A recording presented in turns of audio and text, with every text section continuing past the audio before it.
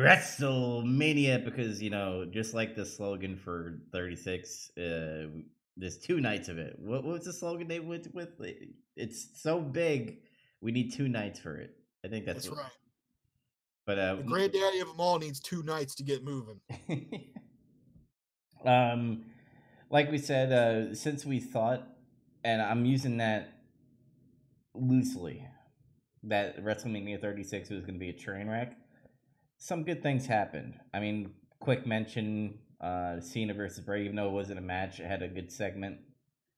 Edge and I almost said Edge and Christian. Edge, Edge and Orton had a long but good match. He told the story, and Yeah. then the Boneyard match, which I will say was kind of a little cheesy for me, especially with AJ Styles talking. But Undertaker looked awesome.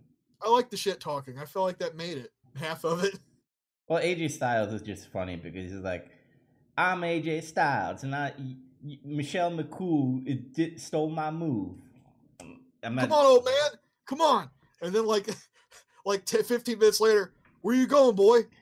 He's like, what are you sorry about? I'm sorry. He's like, that shit cracked me up. He was like saying sorry and shit. He like just couldn't move anymore. And there was a lot of heat, not heat, but more like people bitching like usual on the internet. They're like, "Oh, they stole from Matt Hardy." Let me bring this back a little bit. Boiler room matches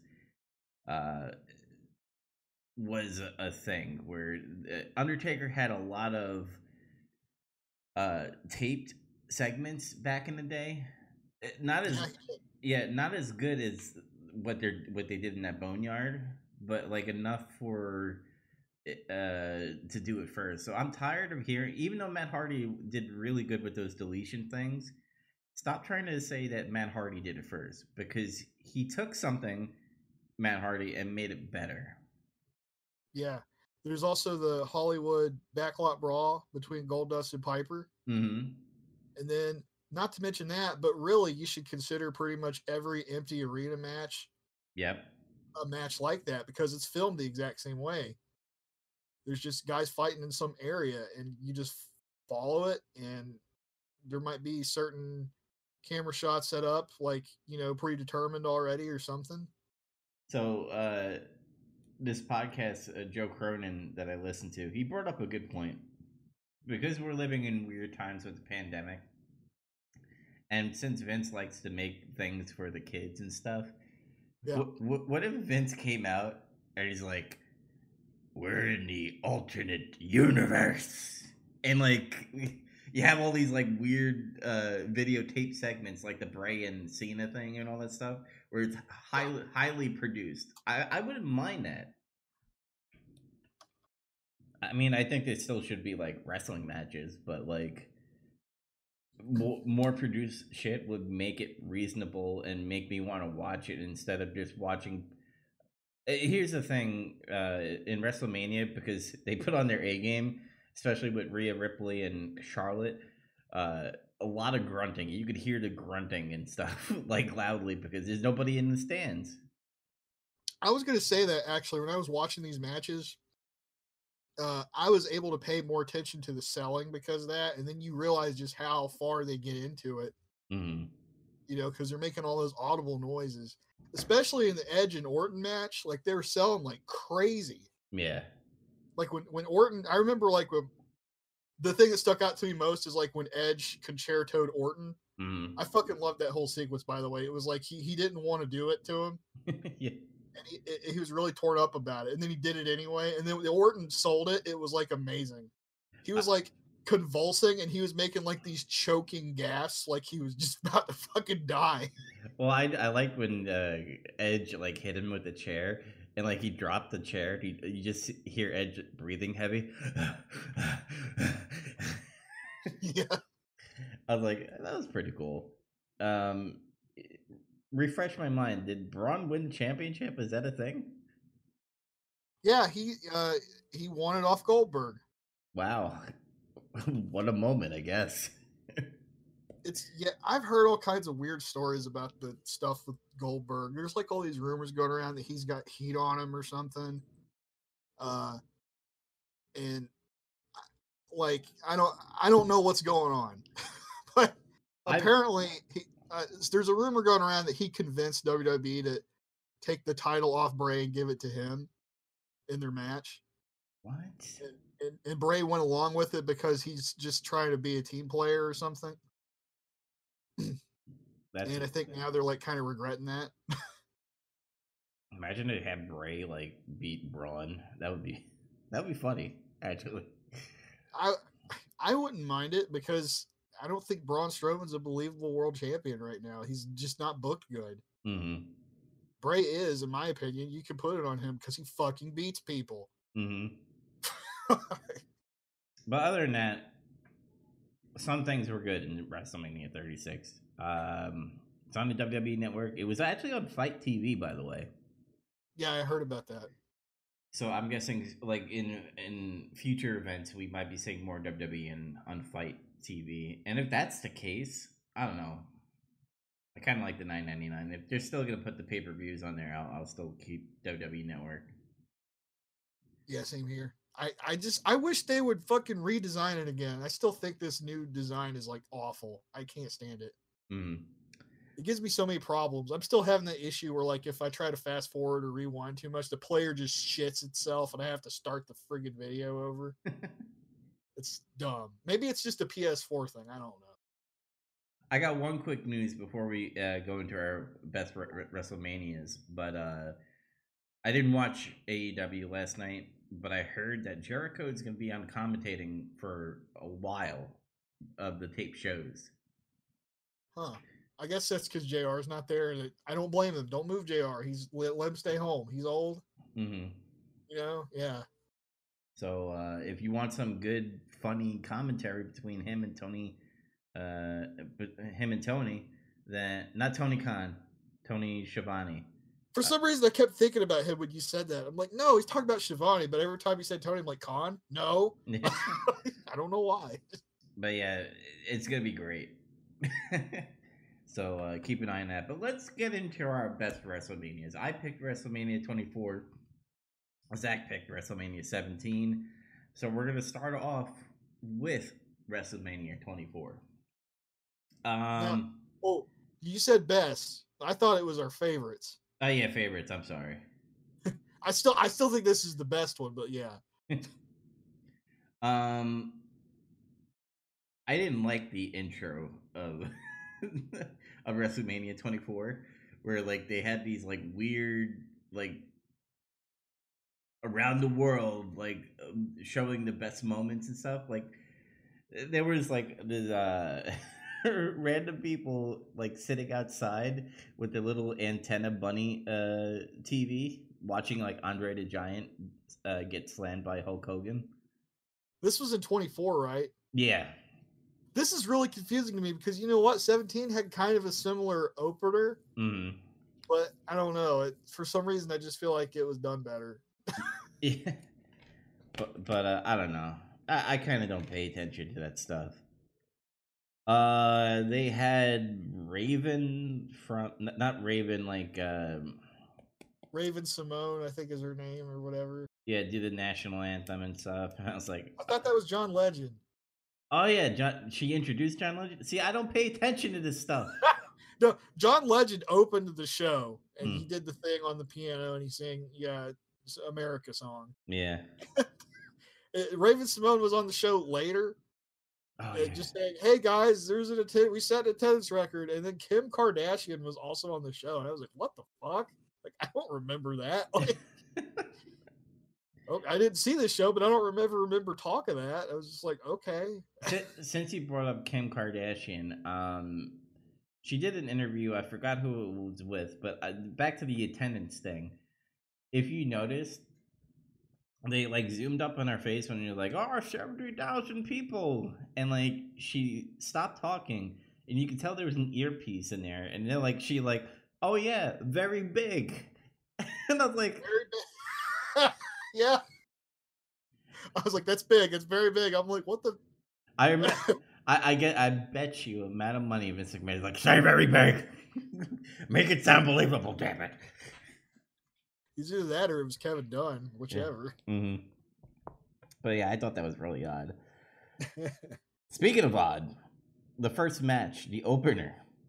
So if you remember, I don't know if you were watching this by this time, Zach, but Vince McMahon came out and said that Hornswoggle was his son. I remember this stupid storyline. This was one of the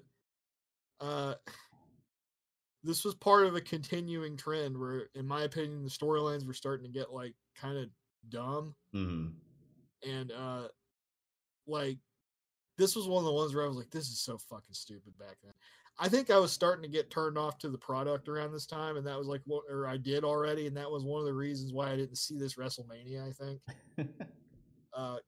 But yeah, the hype video for this is ridiculous. It's so over the top. Yeah, because JBL was like, I got proof that he's not your son. He's Fit Finley's son. How did he get that proof?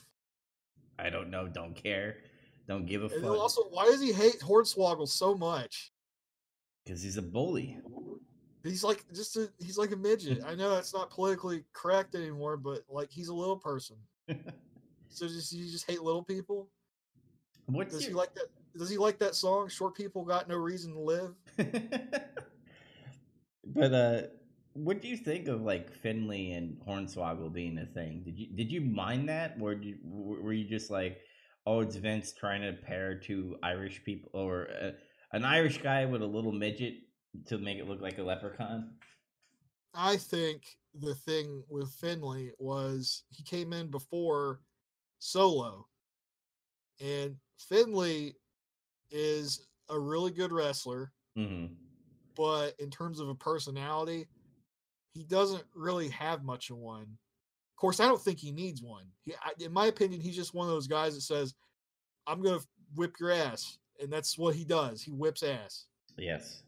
And I think Vince just thought he was kind of plain, and maybe, we'll jazz him up with like a leprechaun, and we can make it part of his heel act. And for a little bit, that was part of his heel act. And I didn't hate it. I thought it was kind of interesting, if a bit weird. I just never cared. I mean, I respected Finley as a wrestler because he is good. Yeah. But like when they did this gimmick and all that stuff, and I was like, this just shows me like Vince just does not. He wants a personality in there, and I get it. That's why they put Hornswoggle, but you really didn't need to. Like, you don't need to. He was still a mid-carder, Finley, in this, but like, you don't need to make him a joke with the midget, is what I'm trying to say. I think it helped get him over, though. Honestly, I think it did actually endear him to like more fans, which is weird. Well, it worked, I guess. Mm-hmm. But just from a personal taste standpoint, yeah, I liked it better when they were heel together, and then when they turned a babyface, I was like, this is just like lame. It just weird. This was a no disqualification match, right? Because they were just like weapons and shit. Yeah, they call it a Belfast brawl, and then they do this all the fucking time. No DQ is one of Vince's banned phrases, apparently. And if you notice this, he always wants to rename something and call it something else when it's basically a no DQ match. Yep. First, it was a street fight or a hardcore match. Like they started calling it a hardcore match, and then they started saying street fight, even though they had hardcore matches, even though that's the same fucking thing. And then they're like Chicago street fight.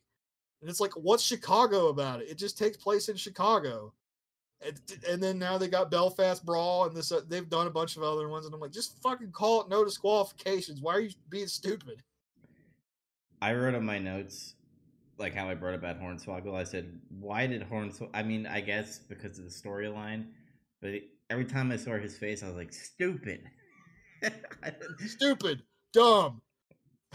But every time like the match was happening, I was like, when they were hitting each other with all those items and shit, I was like, wow, it's very stiff shots and all that stuff. They were going at it. They were throwing some blows, especially JBL. I think they just said ahead of time, hey, we're going to like throw some bombs. And it's like, all right.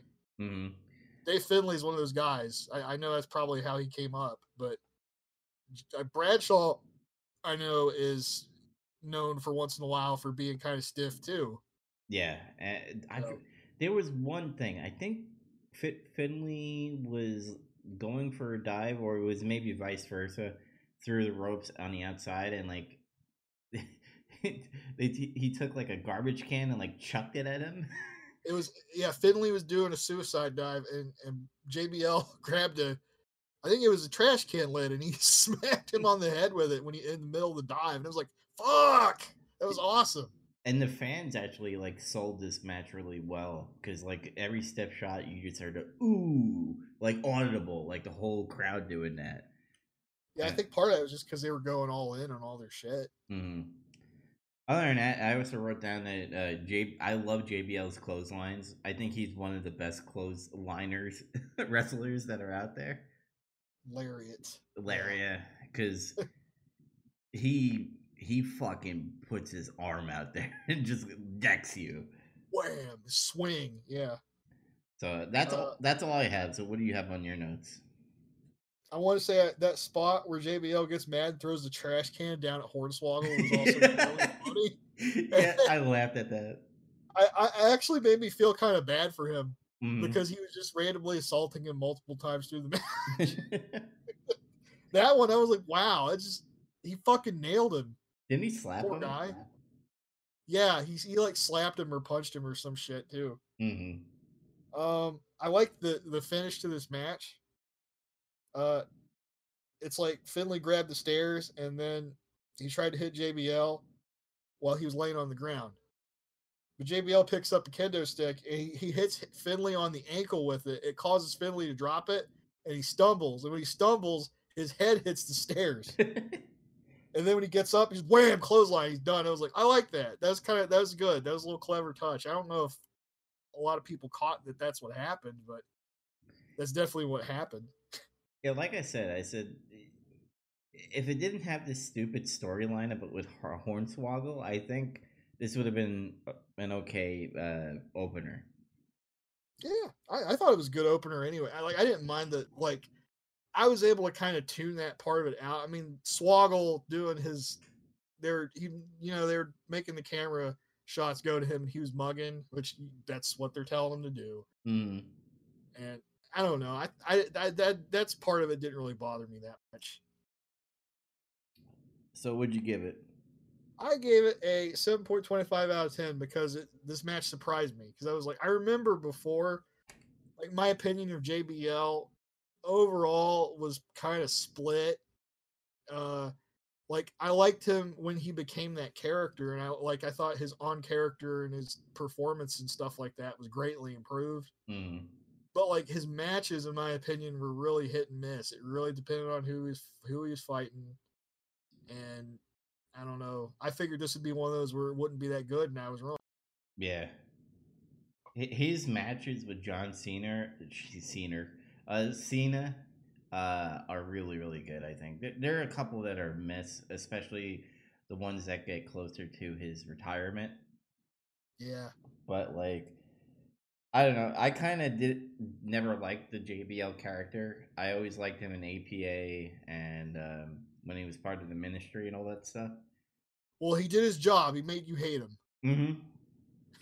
he sure did make me hate him. Second match, Money in the Bank. Oh, what did you rate it? You didn't say what you rated it. Oh, 7.0 out of 10. Okay.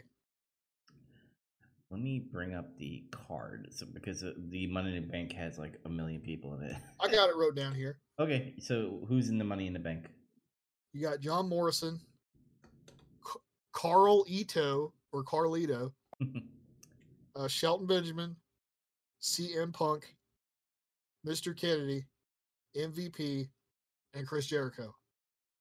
Oh yeah, I forgot about back to Kim Kardashian. She was interviewing Mr. Kennedy. And yeah, that was like a really awkward interview. Mr. Kennedy, and then he has to repeat it again. Kennedy. I never liked when he did that. That reminded me of like when Jack Swagger started. Remember when he used to say he was the All American American? Yeah. And then he starts saying, "I'm the All American American American." I'm like, why are you saying it 3 times? You look like an idiot. Because that's probably Vince being like, it's funny to say it 3 times to piss people off. It's got to be. Yeah. Also, I have to take back what I said about Ken Anderson. He was in better shape back then. I remember we were talking about how he was looking recently on NWA. I was like, he's got kind of gut now. But then I think I said, I don't ever really remember him being in particularly good shape. I was wrong. Mm-hmm. Ken, you need to go on a diet, brother. You need to work out a little bit or some shit. Right off the bat, I want to say Shelton Benjamin was crazy as a motherfucker back then. Oh, yeah. He made a lot of these early Money in the Bank matches. It was always like, to me, it seemed like the Shelton Benjamin highlight reel match for a while until he left. It was until John Morrison got in the mix too. Then he started doing that shit too. And it was like, all right, Shelton, what are we going to do? And there's like 3 or 4 spots that are focused on him in this match. Mm-hmm. Chris Jericho, I knew he was there, and there were some things that were cool with him, especially when he was doing the Walls of Jericho on top of a ladder. Yeah. But he seemed absent through most of it. He was not in a lot of this match. Yeah, he was like that guy that was selling on the floor most of the time. Mm-hmm. I also want to point out that the weird coincidence, Chris Jericho was Intercontinental Champion on both of these WrestleManias that we watched. Hey. I would want to say Chris Jericho is probably one of the best Intercontinental Champions. Yeah, he's up there definitely just for number of reigns. I'd have to look at that more in depth because a lot of people want to equate number of times wins means you're the best. No, that's not always the case. But yeah, I would call him one of the better ones. Yes. Yeah. This is early when CM Punk started getting big, right? Going for those main event runs and all that shit, especially with I believe he was still in ECW maybe at this time. Mm-hmm. Yeah, because they said he won, and there was a big win for ECW. Yeah. So this was still when Punk could kind of wrestle more of his indie style a little bit. You can see that here. John Morrison, he was a tag team champion was that with the Miz during this time? Yeah. Yeah, so Miz was not on this show. No. And thank God, because I hated Miz back then. Actually, he might have been in that Battle Royal. There was a Battle Royal that aired. Oh yeah, with Kane winning it? Yeah, Kane. It was for the ECW title, yeah. So Miz was probably in that. Yeah. Oh yeah. I gotta say something about this match I wrote down is this is back when they had the separate commentary teams for each show, so it's like you got ECW a third show and another 2-man commentary booth. Thank God they were still doing 2 back then on each one. But in this match, they felt the need to connect all 3 booths into the commentary, and then now you have 6 people on commentary, and it was fucking stupid. I hated it. Yeah, and JR was on this commentating team, and at certain times he was good, but you could tell I guess maybe Vince was getting in his ear a lot, where he just didn't seem himself. I don't know. Yeah, I think this is when Vince was really starting to get in their ear. I also think JR was taking more of a break in this match because if you notice, he stayed a lot more quiet in this one and in another segment we're going to get to later, and I could figure out why. But if you could already know that a lot of Money in the Banks or ladder matches and stuff, there's a spot fest, and this was spot fest galore. And like I said before, Shelton Benjamin did some crazy shit where he the ladder was about to fall, and instead maybe jumping off the ladder and landing on the mat, he just did like a swanton dive on top of the ladder and breaks in half. Yeah. And then John Morrison did a moonsault from the top rope to the outside while holding a ladder. Mm-hmm. And that spot really bugged me because he hit everybody with it, and everybody was getting up from that spot really fast. And I was like, oh, come on, guys. He landed on you with a ladder. at the beginning of this match, there was a lot of that. There was like very little selling. Mm-hmm. It was just like them. Okay, now we got to hurry up and get in position for the next spot. Then that after as the match started going, they started selling more. It evened out. Yeah, and then when CM Punk won it, I don't know why, but like it felt like the crowd didn't even know what was going on until like literally nobody else was moving.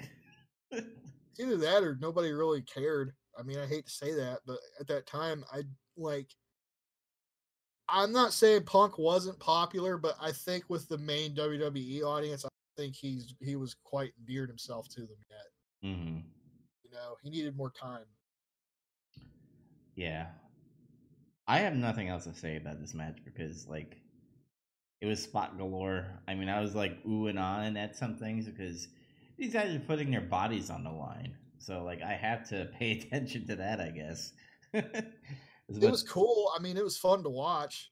There was one thing I want to talk about, which is like Matt Hardy apparently returns during this match. Oh yeah, I forgot about this. And like, who did he take out again?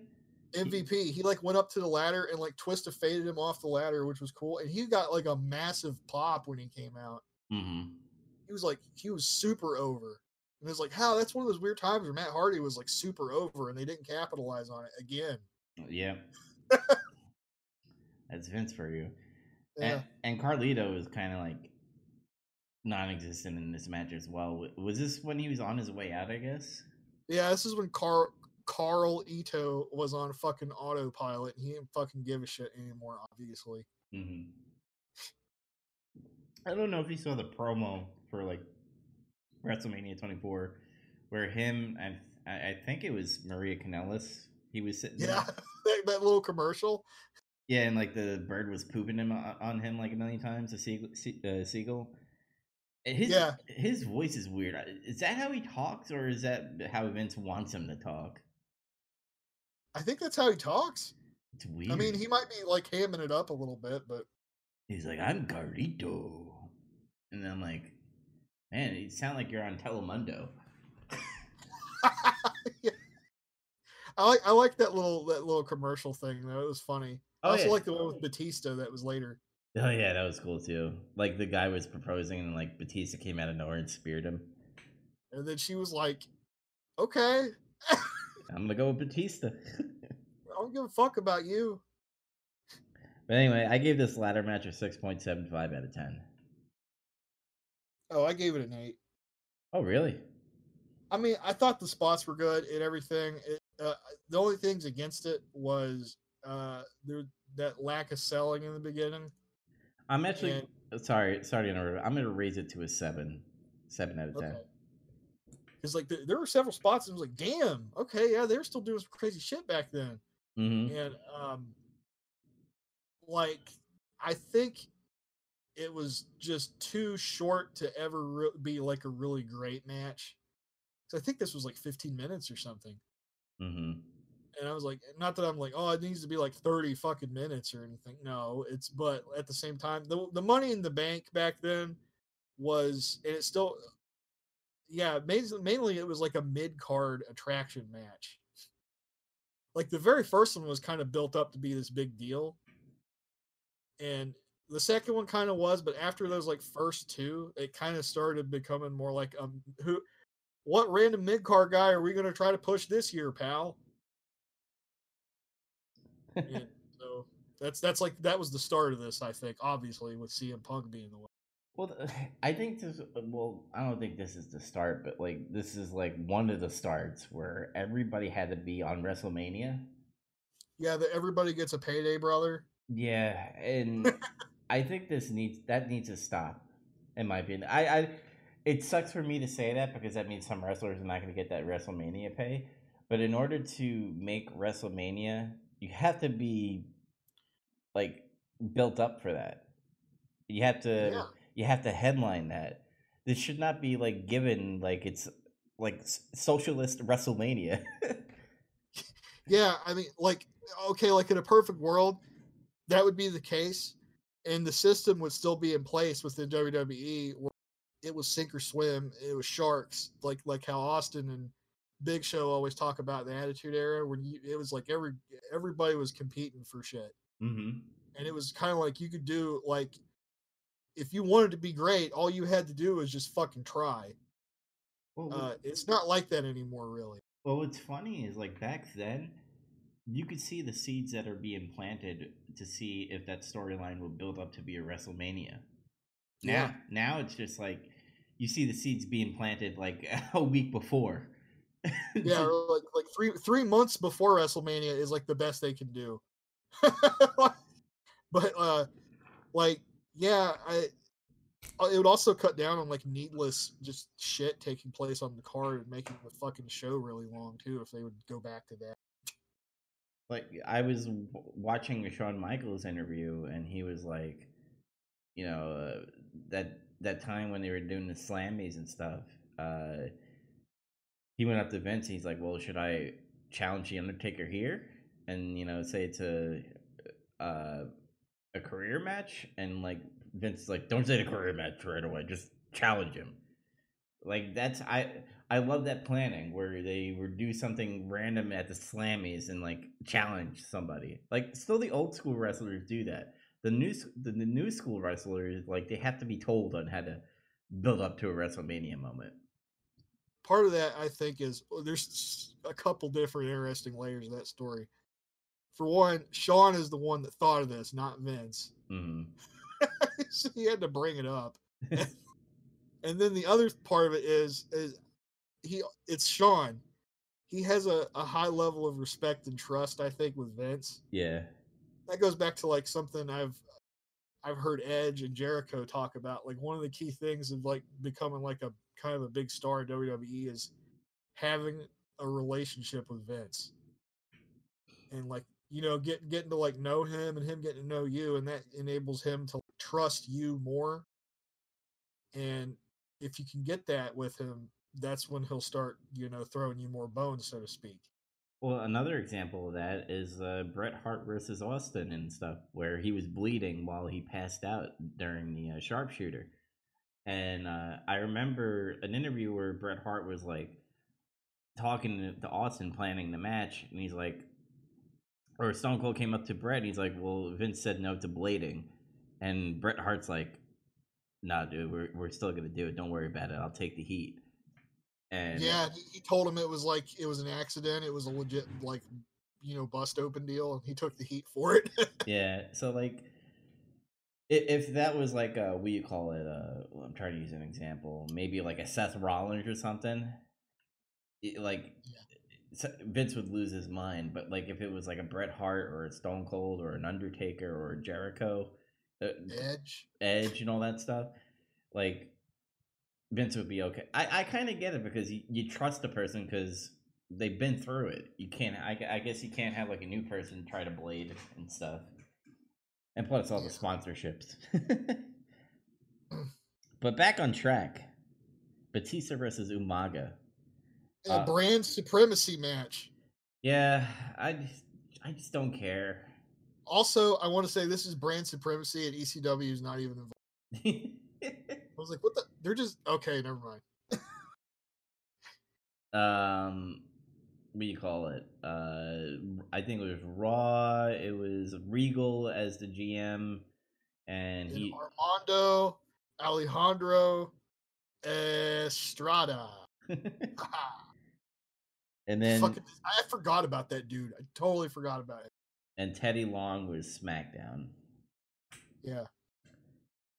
Armando was the ECW fucking GM. That's my bad. That's later. He comes out later.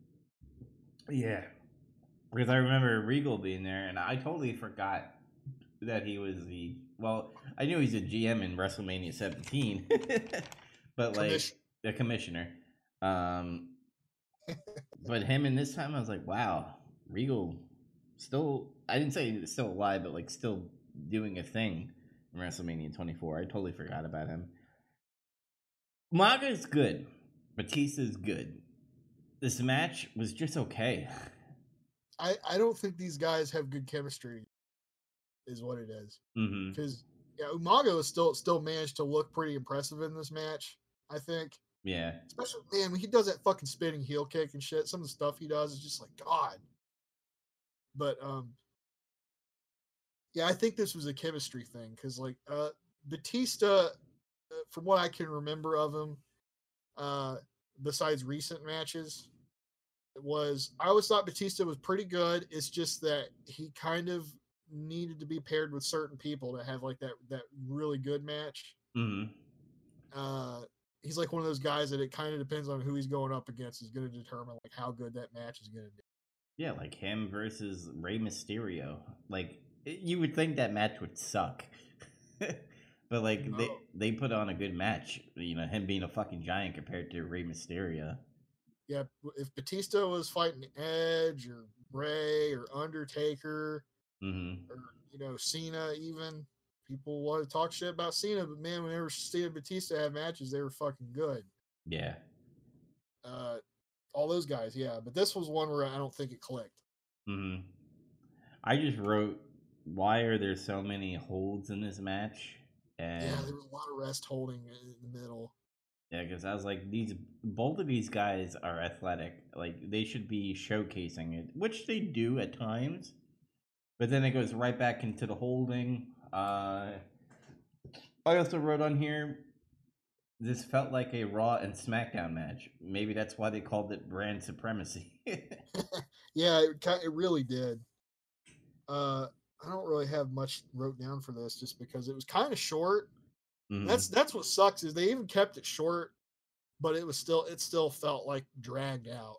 Well, they had a back to, which we will get to the match soon, but they had a back to back short matches.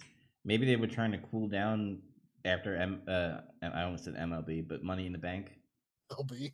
Yeah. Yeah. I got a few notes about Batista where it was interesting to see him sell so much. Mm-hmm. Very odd. But I've heard Batista go on record a few times saying like one of the things he really liked to do in wrestling was selling. And he's like never usually in that much of a position to do it a lot. Mm-hmm. And I guess here was a position where he thought, oh, I could do this because Umaga's a big Samoa guy. That's it. He barely got that Batista bomb off. Yeah. I was like, I was waiting for it because that's the moment I was waiting for. I was like, oh, Batista bomb's coming. And then I was like, ooh, that didn't look really well. It was rough. Mm. I give this a 6 out of 10. Like I said, both of these good wrestlers. It was okay.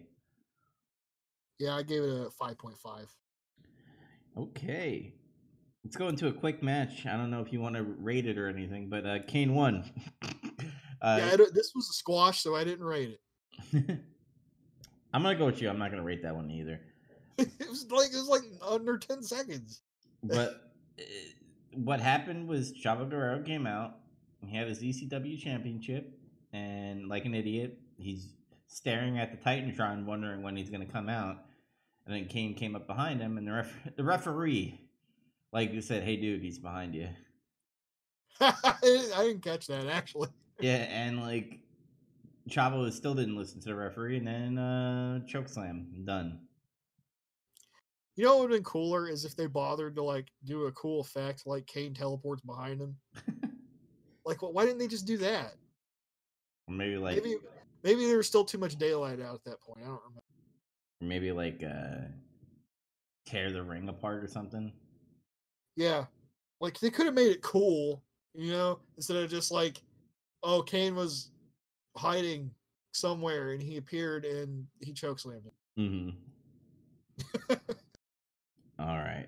Well, that's a squash match, and Kane became the ECW champion. Yeah, he held it for a little while, I think, at that point. And this is when Kane was without the mask because he was advertising his See No Evil movie. Yeah. May 19th? Mm-hmm. And people would say May 19th, it would trigger Kane and he would get like abnormally like mad. God, he got saddled with so many shit storylines. He really did, if you like think about it. Yeah, but with him, he's such a worker that he just went with it. Yeah, he would just go with it, try to make the best out of it. It's just, I bring that up because it's like that guy just tries so hard all the time. Shouldn't you like reward him more for his effort? Like, really? Instead of putting him in all these shit stories. Well, remember when Zack Ryder was getting big and then like I guess Vince called up Kane and said, "Hey, we need to bury this fucker." Apparently. So like Kane came back and just buried Zack Ryder. Yeah. Fuck it. He needed to embrace the hate. Mm-hmm. All right, we're gonna get into a good match. Oh yes. Shawn Michaels versus Ric Flair. Career-threatening match. Yeah, I love that that stipulation in there. To kind of give a storyline quickly, this was like when Ric Flair started losing a little bit, and the way the video package went, it looked like Vince was like, "You're losing too much. One more match and you're done." Yeah, I was like trying to remember like what brought this on. Because Mm. in the video package, it looks like he just comes out in the middle of Ric Flair talking and tells him, if you lose one more time, you're done. I was like, why? What brought this on? So, Ric Flair, being Ric Flair, he's like, I want to face the best. And he wants to face Mr. WrestleMania, which is Shawn Michaels. Yeah. Even though Mr. WrestleMania's win-loss record at WrestleMania is not great. Yeah. But Shawn Michaels comes out and he says, I don't want to be the guy to retire you, so I'm declining. And then all of a sudden, you know how that goes in wrestling. When somebody declines, you call them little names here and there, and then like eventually that respectable wrestler says, "Fine, I'm gonna face you at WrestleMania." But yeah, this is where Shawn Michaels does the promo where he talks about Old Yeller, and if anybody doesn't know the story of Old Yeller, it's about a dog who gets old, and what they did to the dog is they shot it out in the back. So what Shawn Michaels was pretty much saying is, Ric Flair, I'm going to take you out back and shoot you. Yeah. So the build-up was good. This match, the only negative thing I'll say, and this, I'm going to say this right off the bat. And I'm going to give you a rating, and I'm going to tell you why I'm giving you this rating. This is the perfect match for me. Okay. I give it a 10 out of 10. Oh, yeah. Flair was old, obviously. You could tell in certain parts where he gassed out, but he did moves where suplex. He sold it really well. He didn't even did his Ric Flair oversell. There was one part where he kind of did it, but it wasn't goofy. Yeah. Shawn definitely carried this match. And because Ric Flair was in a sense dying, kind of being like Old Yeller. Yeah. Like Shawn Michaels, dude, when he did that first super kick, you felt the energy in the crowd just go silent. Because it was you thought this was gonna be over, and then Ric Flair kicked out, everybody went fucking nuts. It was unbelievable. And it's still iconic to me. So iconic to see the part where Shawn Michaels goes in the corner, he says, "Sorry, I love you," and kicks him. And then he pins him, and you could after the match he goes down and whispers something in his ear. Did they ever mention what he said in his ear? I think probably he might have somewhere. I don't know. Because and then you see Ric Flair crying, and then you see the whole Flair family crying. Which you see, there was fans crying. Yeah, I gave this as a perfect score because it was good. It was all around good. It was a good wrestling match, and Ric Flair has to be. And correct me if I'm wrong. This was his final match, right? No. No. It was his final match in WWE. Where did he go? Oh, TNA. Fuck. He went to the Hulkamanias running wild to Australia to wrestle Hulk Hogan. Okay, so let me and then he went to TNA. All right, let me just say it in this way then. It was nice to see that in WWE for there to be an actual retirement match and him never showing up on WWE to wrestle again. Not like Undertaker, where you thought, when they all the cage match between Triple H and Shawn Michaels as the guest referee, and them walking out and being like, that's a retirement moment. Yeah. Or you could even show the Roman Reigns one where he puts his shit on the ring and leaves. That's a moment. With Ric Flair getting kicked in the face and him crying. I love his crying because he always his face gets all red and he's like puckering his lips and stuff. He gets very emotional and it makes you sad when you look at him. Mm-hmm. But seeing that, I was like, that's awesome. That's a good end page in the WWE. And that's why I gave it a 10 out of 10. What's your notes and your rating? I gave this match a 9.5 out of 10. Okay. Very high, very good. I've only rated one other match that high so far since we've been doing this. It had a big atmosphere. I liked it. I liked the build for it. I can remember a lot of that because that was like some of the stuff that I was still interested in back then when I was watching. Mm-hmm. I liked kind of the back and forth between them in the beginning when they were like, jockeying for position and stuff. And like Flair's kind of got him on the ropes at first. And then finally Shawn gets serious and he really lets him have it. And he busts his lip or something. And Ric Flair's like, first blood, brother. I'm like, there it is. It's fucking on now. I like that Ric Flair was still being dirty where he low blowed Shawn Michaels.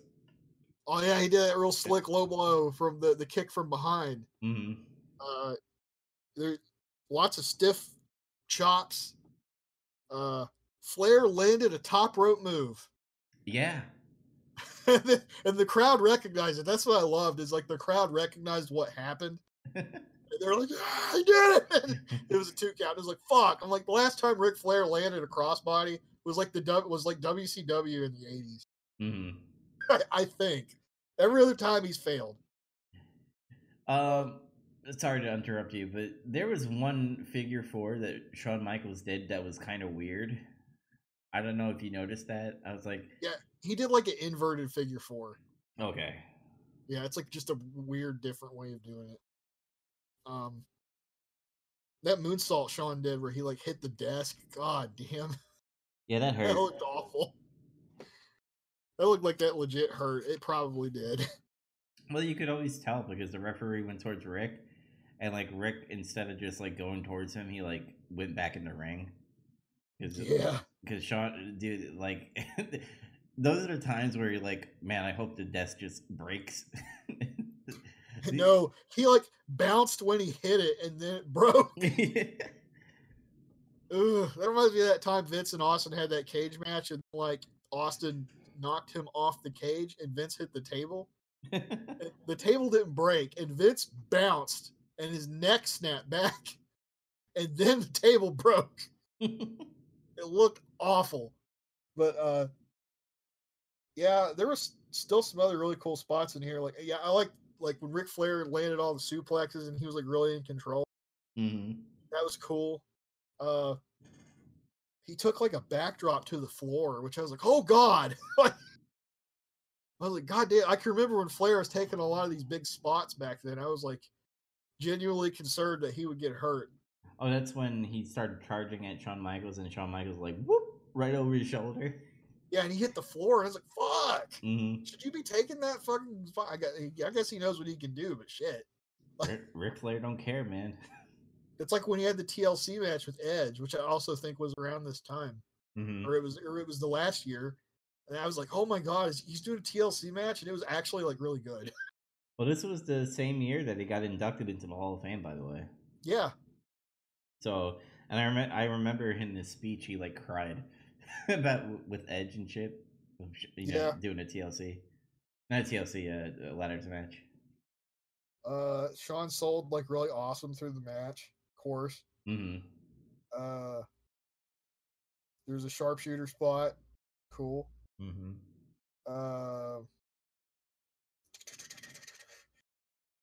Let's see.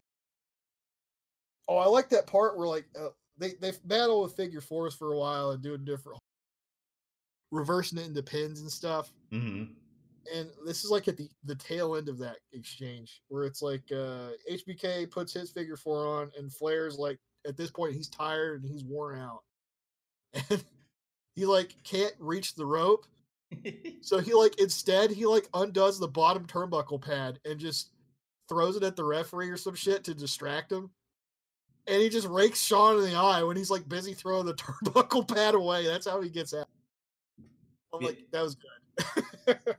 Classic Rick. They fight back and forth. Yeah, Shawn does the super kick, the I'm sorry, I love you. And it's an amazing match, and it has such excellent storytelling.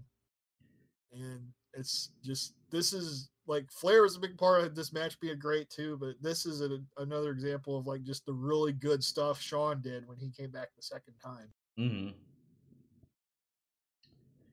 Yeah, this match will always stick with me in as far as WrestleMania moments. It's a modern classic. Yes. After this modern classic, we went to this weird but happy that I saw it because you had all the sexy ladies in there. But hang on, Edge cut a promo and it was really good. Oh yeah. You remember it? I remember it vaguely, but please describe it. Okay, so Edge cuts a promo on Undertaker, and it's like this. I think this helped more than anything to get your mind off what just happened. Mm-hmm. Because Edge like really turned it on for this promo, and he was talking about how like he remembered Hulk when Hogan, he was in the crowd, huh? With Hulk Hogan, right? Yeah, he remembered when he was in the crowd for WrestleMania 6, and that's where Ultimate Warrior beat Hogan, and he's like, that shattered my innocence. That changed everything. And I knew everything up to that point was a lie. And then he was like, that's what I'm going to do here. I'm going to do that same thing here to a bunch of other kids and shatter their innocence and let them know that everything is a lie. I was like, fuck. That was good. Like, that's basically what he said. I'm paraphrasing, but yeah.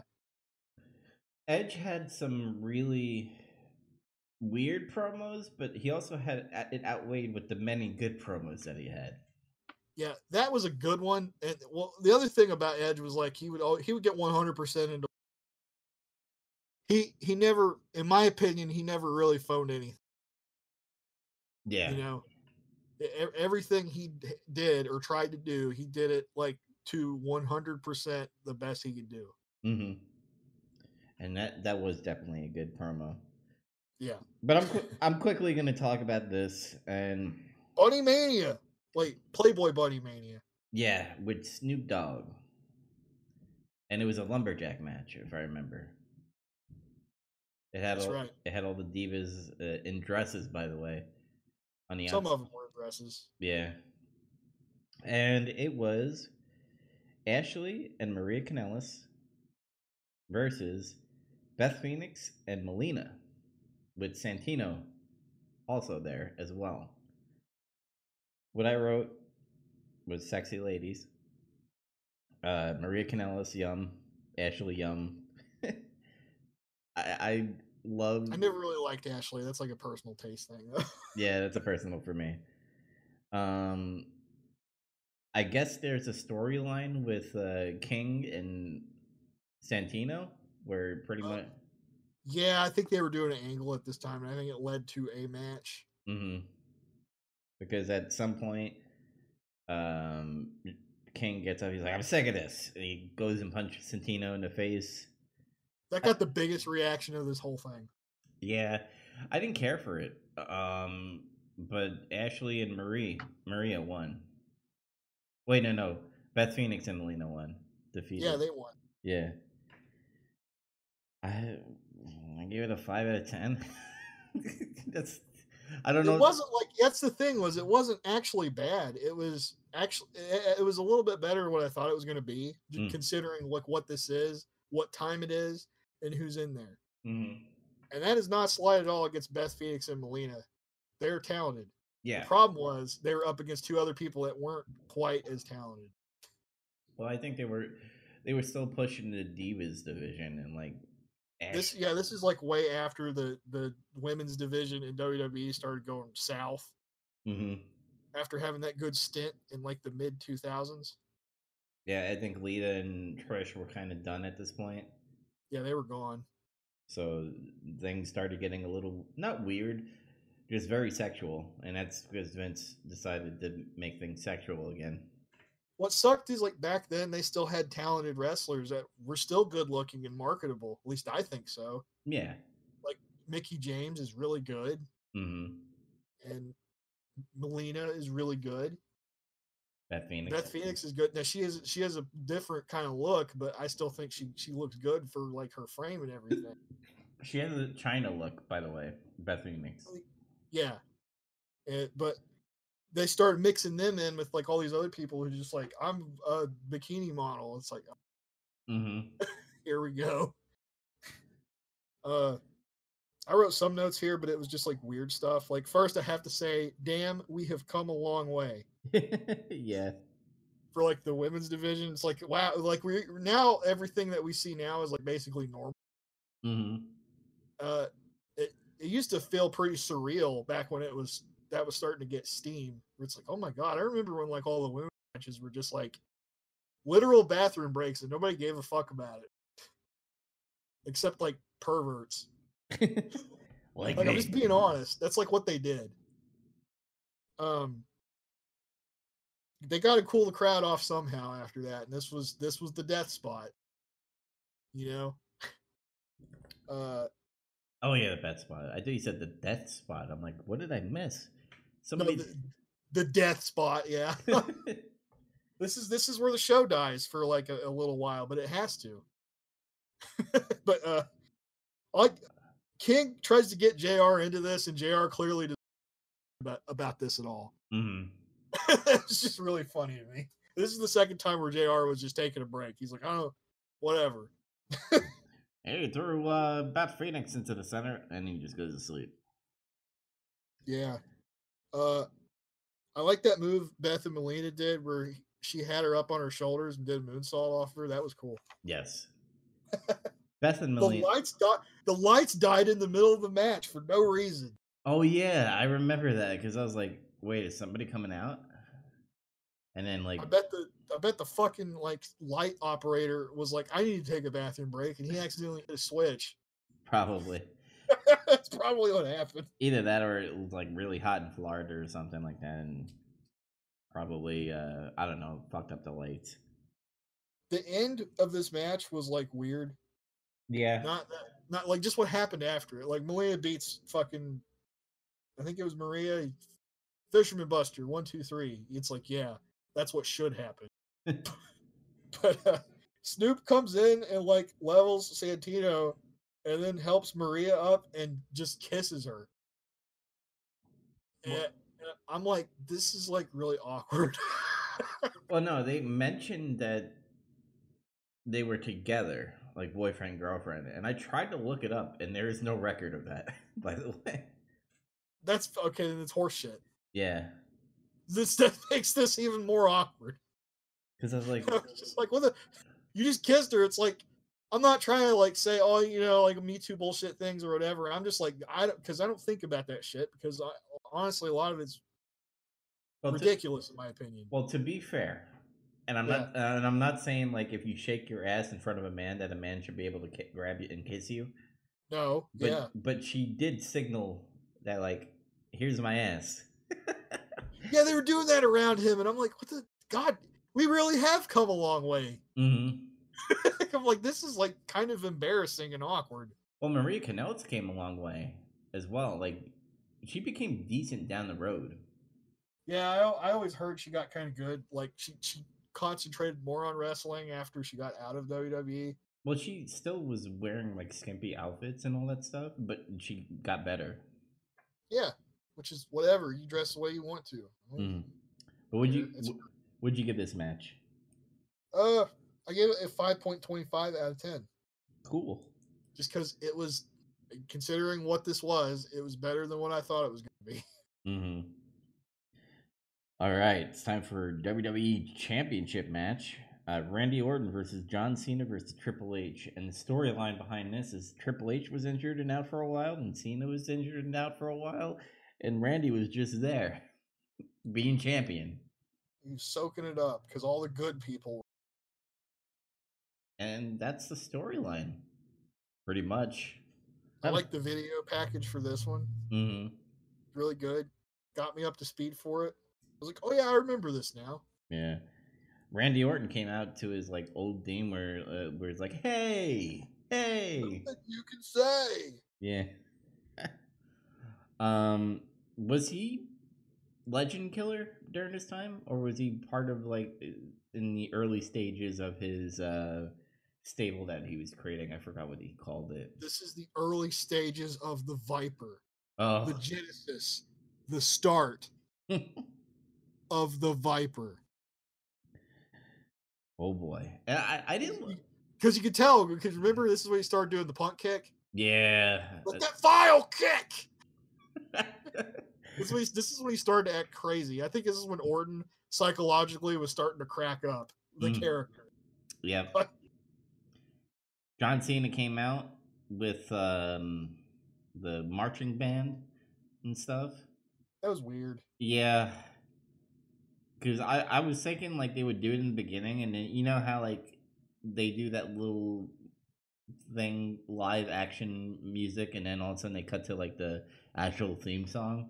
And no, he just like runs down to the ring with the marching band music still going. To me, it was like a cheap pop thing because it was like obviously like the hometown college band, whatever the fuck. Mm-hmm. And it's like, see, it's like this is like the kind of stuff that they do, and like people know what they're doing with Cena, and it kind of like makes them want to rail against it more. And then Triple H came out normal. Yeah, Triple H just came out like normal because he doesn't have to do anything because he's a fucking star. Mm-hmm. Just saying. The notes I have in this is really surprised. I totally forgot about this match. I was Me like, too, actually. I was like, oh, Randy Orton, John Cena, Triple H is going to be, typical matches, but they put on a good show. This is when Cena still had more than 5 moves, I think, and he was showcasing it. Triple H was obviously showcasing that his quads are not hurting anymore. So, yeah. So he had to show off all the spine busters and fucking that one move where you run up to the person, you knee him in the face, or you bring the head down to the face. Yeah, face buster. Yeah. High knee. High knee. And Randy Orton just being Randy Orton. I don't know how to say anything about Randy Orton because he does a couple of suplexes, DDTs, and then he holds you a lot. This is Randy, typical vintage Randy. Vintage Randall. Mm-hmm. But he didn't really like. He wrestled pretty different when he first debuted. Yeah, and then when he was in Evolution, he still wrestled pretty differently from how he does now. I think he kind of hit his groove, so to speak, if you want to call it that, around this time, 07, 08, in terms of like what is his style, and that is definitively his style now. Mm-hmm. This is it. I liked in the beginning where Triple H is like, we need to go after Randy Orton first, and then Randy Orton's like, I'm out of here. You guys fight each other. Yeah, the whole story of this match is like everybody's kind of like feeling like Orton is the afterthought in this match. Mm-hmm. And everybody's more into H and John fighting, and they want to see that more. And they're obviously positioned as the bigger stars. Yeah, I like the part where Randy Orton and Triple H are fighting, and then John Cena comes and puts him on his shoulders, and he's about to do attitude adjustment, and Triple H is like, nah, I'm out of here. He gets off and just fucking kicks him in the nuts. Yeah. I was just like, yes, just blatant nut kick. Fuck it. Yeah, and what are your notes? Because I'm trying to remember some of this match. A lot of stuff happens in this match. It wasn't quite a typical what is now a standard triple threat match. You know how triple threat matches are nowadays. Oh yeah, And I'm not saying they're bad, but they do a very specific formula now, yeah, which is like 3 guys start. Maybe two of them try to team up at first, and then no, they all start fighting each other, and then somebody hits a big move or they double team somebody, and that guy rolls out for a while, and the other 2 guys just fight, and then that guy eventually comes back and gets revenge, and then somebody gets hurt more and they roll out for a while. This had some of that, but it didn't dominate the match. They like actually tried to come up with interesting spots in this match that were like kind of exciting and fun to watch. yeah. It felt unique. Sequences. Yeah, it had different sequences compared to like today's triple threat, whereas like you just explained all that stuff. Like I wrote some of this down just because I couldn't help it, just because it was like, oh, this actually sticks out. Like here's one. I'll just do this one. Cena gets Orton in the corner. H comes behind him, putting Cena on his shoulders. Orton crossbodies Cena off of his shoulders. It's like an electric chair crossbody. Yeah. But Cena rolls through that and picks him up for an FU. And then Hunter tries to interfere, but Cena revenge nut kicks him to stop him from interfering. Orton manages to get off. H recovers kind of quickly from a nut shot and clotheslines Cena. Orton then spins around, clothesline Hunter. That was all in like the span of like 20 seconds or something, like half a minute. That all that happened. Yeah, I like the ending as well, where I think it was Triple H, where he like pedigrees Cena, and like you're thinking, oh shit, Triple H is gonna win, and then all of a sudden Randy comes in with the punt, and then goes for the pin and wins. Yeah, I love it. Even it's good because like Randy was like, I don't want to say non-existent in this match, but clearly very planned out well, that when he comes in for this pin, he's gonna get a lot of heat for it. And he did. And the best part was like Triple H wasn't like totally knocked out from that punt. Mm-hmm. He was like, he moved a little, like he was gonna try to stop it, but he was just like a second too late. He was like, and then he was done. Like, mm-hmm. You got any other notes for this? No, I actually wrote down it was like 11-minute and 40-second match. Yeah, pretty fast pace, and it didn't feel rushed, really. Mm-hmm. I think it was just right. It's just they kept kind of like a higher pace in the match, is what it was. Yeah. I gave this a 7.5 out of 10. I got a couple little notes here I wanted to mention. I like that spot where Orton makes Cena chase him outside, and then Orton just suckers him into throwing him into the post. I just thought that was just good psychology shit. Yeah. I like that spot where Cena has Orton in the STFU, and then H gets on Cena and puts him in the crossface while he has the STFU in. Yeah. Like, yeah, there it is. That's cool. That's kind of it. Yeah. I said lame finish for a WrestleMania, but it definitely isn't the first. Yeah. And it sure as hell won't be the last. Otherwise, a damn good match. So what'd you give it? 7.75 out of 10. Oh, we're pretty close. Yeah. All right, gimmick match, because they always have to have their celebrity matches in here. Money. How'd they go again? Floyd Money Mayweather. There we go. Versus Big Show. You're going to call Money Floyd Mayweather. Yeah, whatever.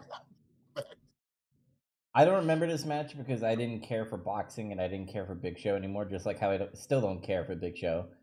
I was like, oh, this is going to suck. But it was actually pretty planned out well to the part. I was like, wow, they actually went into depth on how to like put this into a match. Because in the beginning... this was one of those times where I think Big Show was actually like, he was on for this and he did a good job. Because like in the beginning, they first of all, the announcers sold it like, oh, Mayweather's fast, he's just gonna go around him, and like Big Show was like trying to catch him, like, ugh, let me get you, and he's like, he's too fast, and I was like, all right, I kind of see where they're going, and then Big Show eventually catches him, but like the round ends, and then Big Show kind of does a Roddy Piper thing where he's like, "Fuck this shit," and he just starts tossing like the trainers out and everything because uh, there was a part where Mayweather got caught by Big Show. And like one of the trainers got up there to try to stop it, and like Big Show just like slaps him and throws him around. And he like ripped his shirt off and shit. And that was after Mayweather drank from his chalice. Yeah. He had a fucking chalice to drink water from.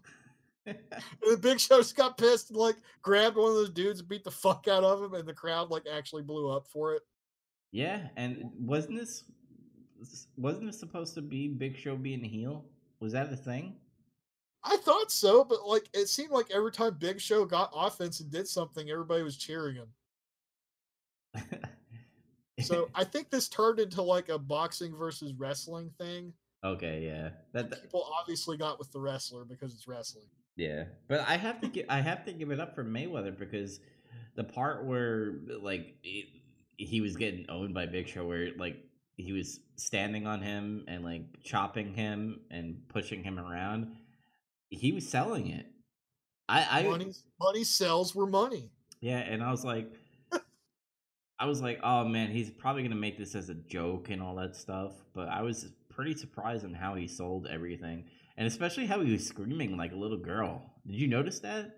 Yeah, he was like, ah, ah. Like when he was standing on him, it made me laugh.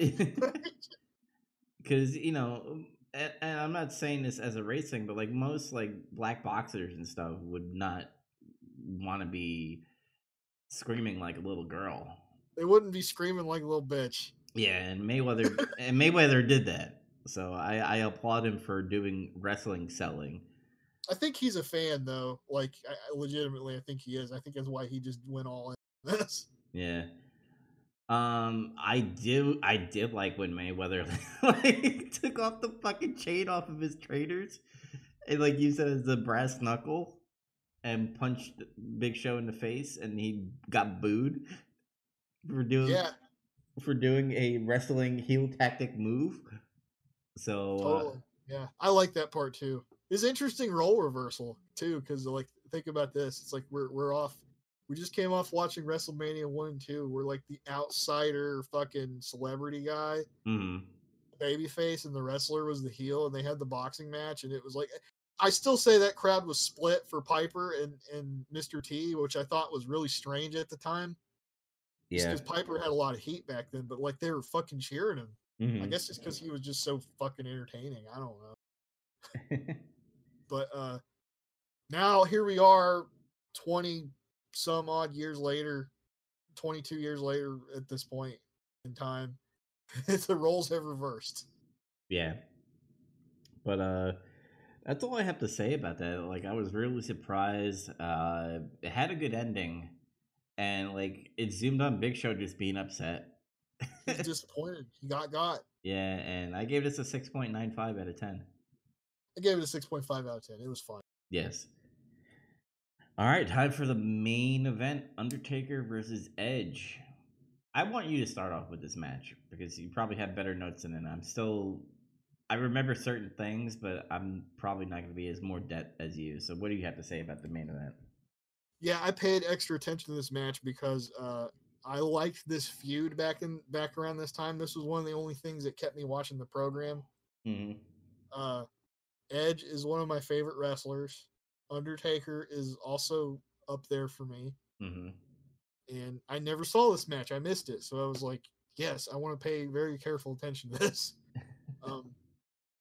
The video package again was awesome.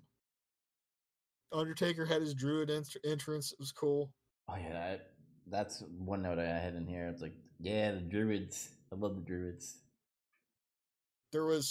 It starts off with just some punches or just punching the fuck out of each other at first. And then eventually Undertaker gets the advantage and he just levels Edge with a clothesline. Yes. It's like, here we go. It's picking up now. And then he starts to do old school, and then like Edge counters it. And that becomes like a big story through this match is like Edge continually counters Undertaker. It's like every time he tries to get something, Edge comes up with a counter for it and actually counters. And that was cool. It actually kind of got me into the story. It was like, this is true, actually. I've never seen, I can remember all the Undertaker WrestleMania matches I've seen up to this point, Mm-hmm. or just general Undertaker matches anyway. And I don't ever really recall anybody countering him so much. This was Edge's final heavyweight championship run, right?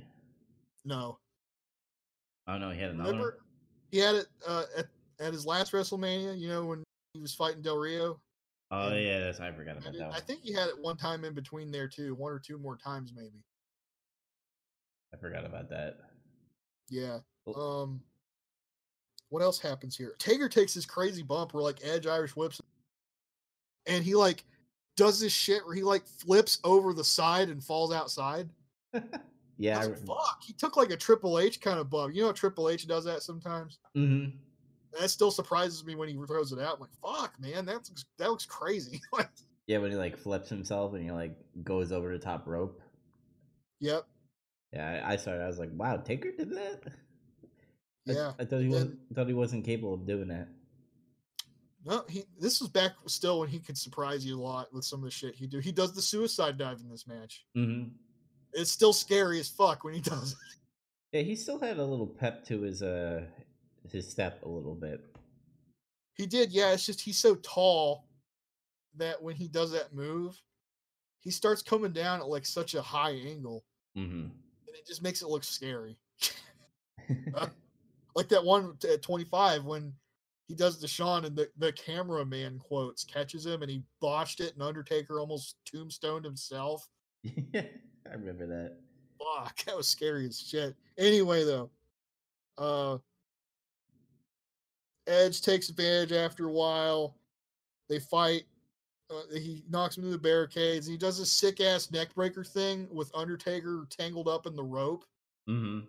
And I was like, oh, that's nasty. I've never seen that before. That's cool. Let's see. There's another spot where Edge goes to the top and then Undertaker just throws him to the fucking floor and he bumps hard. He bounced when he hit the floor.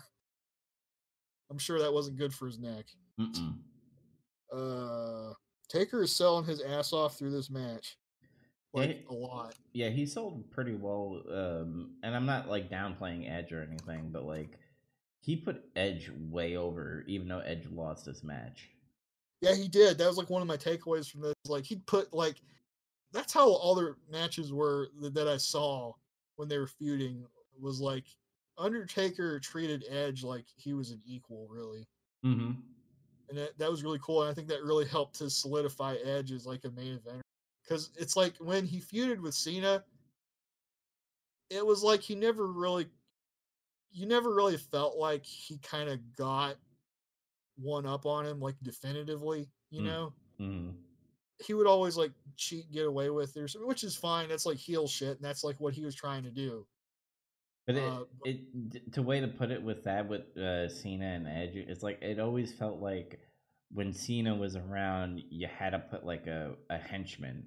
And I'm not saying Edge is a henchman kind of thing. It kind of felt like he was a low tier villain that they had to put with Cena to put Cena over. Yeah, I feel like when he feuded with Taker, that even if he lost the feud, mm-hmm. that really made it this guy's legit main event now. Yes. And he lost by submission, and back then the submissions were still good to lose by. That's also when his submission still didn't have a name back then. They couldn't figure out it was just a fucking triangle choke. So Cole's like, that submission hold. I'm like, what is it? And he couldn't tell me. So, that became Hell's Gate, right? Yeah, Hell's Gate. Yeah. Fuck, I'm trying to see if I got any other interesting little spot notes here. Edge kicks out choke slam. Edge kicks out of the last. No, he counters the neck breaker. I think he still kicks out of the last ride later. Mm-hmm. Which is he hit a real high angle last ride. I was like, fuck, that was a good one. Well, they made it a thing where it's nobody kicks out of the last ride, and Edge did it, and yeah, people were flipping out. Let's see.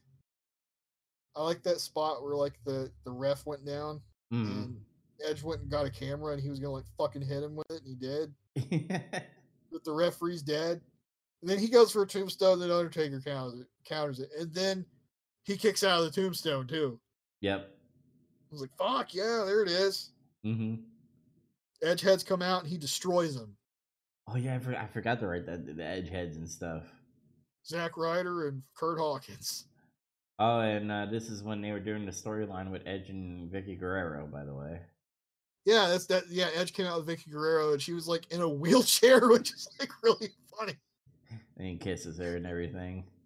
Yeah, I love that. I love that whole story. Like that was another thing where I was like, when that started happening, I was like, really, like, because I felt like they were like dragging Edge down with this. And at that time, I don't think everybody knew like Vicky Guerrero could be like such an entertaining character yet. She was a good manager. Yeah, and like later as that thing developed, it was like really good. Like just their interactions and stuff, and the stuff they'd always do was like really fun. Yeah, because I totally forgot because my time is dilated and everything. I was like, "Where's Lita?" And this was like when Lita was not there anymore. She's gone, brother. Yeah, because the whole Matt Hardy and thing and all that. So there's nothing else to say. What'd you give what it? Did you? Oh, okay, what did I give? I gave it an 8.75 out. I gave it a 9 out of 10. I liked it. I really liked it. Is almost could have gave it a 9. It was just like it was missing just a little something from, but it's still very damn good match. Yes. Final notes before I give the final grade for WrestleMania 24. The commentary was kind of a little weird with all the 3 boots and stuff. Michael Cole and Coach sucked. Yes. I don't know like who thought that was a good pairing. I don't even fucking remember that, but it was like by far the worst. Like you had Joey Styles. Joey Styles was still doing commentary at this time in Taz, and like that was good. And then King and JR. You know, you can never go wrong with that. Even though JR was kind of like going downhill at this point. Even though there was a bunch of matches that were kind of just okay, Shawn Michaels versus Ric Flair was amazing. I thought the triple threat was pretty good. I was surprised about the Mayweather versus Big Show, and Undertaker versus Edge was good. Batista and Umaga was just okay. Money in the Bank had good selling points and spots. My bad, I can't speak right now. They had good spots. I give this an 8 out of 10. I thought it was a solid. Me too. I gave it the same score. Solid show. Pretty damn good WrestleMania. I hate that I missed it. Now that I've watched it. Yes, and we'll probably do more of these if we're obviously if we're still around for more WrestleManias. We'll do more of watching the WrestleManias. I want to say this show delivered another pair of classics. I will call Edge and Undertaker a classic, even though it's like, it didn't hit 9. It's like, I don't matter. It was still really fucking good. Yes. I think you could argue that this could be the marker for the end of the Ruthless Aggression. Yes, I was actually going to say that before we moved on. I feel like this is right here. Because obviously, let me go check real quick on what WrestleMania 25 was. Because I just want to see the headline of that. I'm looking right now. I'm clicking. I think it was Triple H and Orton. Yeah, so let me go look at this. Yeah, this is when Carlito and Primo, CM Punk started going. Santina Marella was a thing. Chris Jericho defeated Jimmy Snuka. Ricky Steamboat. Matt Hardy defeated. This was like the Jeff Hardy thing. Rey Mysterio and JBL. The Undertaker, Shawn. Yeah, this is when they started doing the PG era, I think. Yep. And that's kind of ironic too, because this next WrestleMania is also marks the end of another era. Pretty much. And WrestleMania 25 had John Cena versus Big Show versus Edge. So. Yeah, Yep. And we all know how that came about. But let's get into something really, really fucking good. WrestleMania 17. X7, damn Yeah. it. So to kind of give a little background, Shane McMahon. This is when Vince bought WCW, but they turned it into an angle where Shane McMahon comes out. And he's like, "Oh no," he said it at WCW. He's like, "There is a contract that says McMahon, but it says Shane McMahon." I love that they showed that for like the video package for their feud, and it showed Vince's fucking reaction. Yeah. He's just like looking at the Titantron like he's trying to swallow something and can't. Yeah, and Oh my god. I want to say this is the highest point of the Attitude Era where it was really, really fucking awesome. Yeah, this was probably the peak of the booking and everything, because this is before everything kind of got like convoluted with trying to do the invasion angle. Mm-hmm. I don't think the invasion angle was total shit like everybody else says it was, because I remember it being a lot of fun back then when I watched it, but it definitely felt like some things were missing. Yeah, I liked the invasion angle, and I thought, having Shane, quote unquote, be the owner of WCW, and then, I mean, they could have done the invasion angle at that point, where they had all like ECW and then WCW, but I guess they didn't have ECW at that point. I don't think it was like final yet. Yeah. Yeah, but so there is some WCW people in here. Was Eddie Guerrero WCW at this point, or no? Him, Saturn, Benoit, and Malenko all left WWF in 2000. Oh yeah, that's right. They showed up as the Radicals. Remember? Oh yeah, I forgot about that. I don't know what made them so radical. Like I'm not sure. Like they were all really good wrestlers. Mm-hmm. I guess. especially Dean Malenko. Yeah, I remember when they gave him that weird fucking gimmick where he was like the ladies' man or some shit. Yeah. And it totally didn't work. Why couldn't he just be Iceman? I guess there wasn't enough personality in that. I like that. I liked Iceman Dean Malenko. He was a fucking badass wrestler, man, and he just beat you with wrestling. Mm-hmm. All those. Anyway, but the first match of the night, Chris Jericho versus William Regal for the IC title. Yes, another IC title match. Or not? Also want to point out on the show, JR and Paul Heyman are on. Yes, and it was really good. Amazing. I actually wrote that in like my final notes. I said probably one of the best commentating WrestleMania matches ever. I think this was that time where King had some legal problems going on or some shit. I think he actually sued the company. Oh, really? Yeah, because something happened with you remember that chick, the cat, that was in there for like a minute? Hell yeah. King married her, and something happened where like they let her go or they fired her or some shit. I don't remember why. But he got really fucking pissed about that, tried to sue them or something. And so they took him off TV, obviously. But I guess I'm trying to remember the storyline between Jericho and Regal. Jericho was being Jericho, and Regal was being a stuffy asshole commissioner, and Jericho didn't like it because he was lame. Yeah. And that's the story. And he pissed in his teacup. I don't remember what the fuck he said in that. He's like, "You've invaded my office. What are you doing?" He's like pissing in his tea. Yeah. And then like he did that face after he took the sip. It was amazing. Oh yeah. But I want to say Regal and Jericho probably do one of the best ring psychology in a long time. Yeah. They made this match believable. I love the Regal stretch. I love Jericho's walls to Jericho. They were shooting with the submissions. They were fucking giving it all, dude. Especially when Jericho was like doing top rope shit. Yeah, they were they're kind of stiff with each other. Good snug work. Did you see Regal's chest? Yeah, he lit him up. Mm. Jericho does not get enough credit for his chops. No. It's like, honestly, he's kind of like Flair, I think, with his chops. Yeah.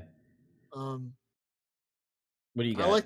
I like the pace they set for this match. It was fairly fast, but not too fast. You could still take everything in that they were doing. You could understand what was happening. Well, what I really liked about it is like it was like high octane, and then it plateaued a little bit, and then high octane plateau, and they kept a good pace, but not a pace where it's like, oh, it's going way too slow, or oh, it's going too fast for me to catch up. Yeah, there wasn't like a super long rest hold spots or anything. Mm-hmm. They do their holds long enough to where it's like, okay, they're back down. Okay, let's get them again.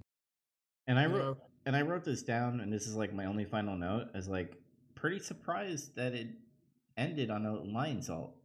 Me too. I was like, oh my god, he beat him with the Lionsault. That doesn't happen. Yeah. Very, very rarely does Jericho beat somebody with a Lionsault.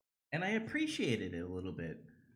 Because it kind of goes like they beat the shit out of each other, and Regal was just gassed out and beaten to hell, and just Jericho beat him with a regular move, and that's okay.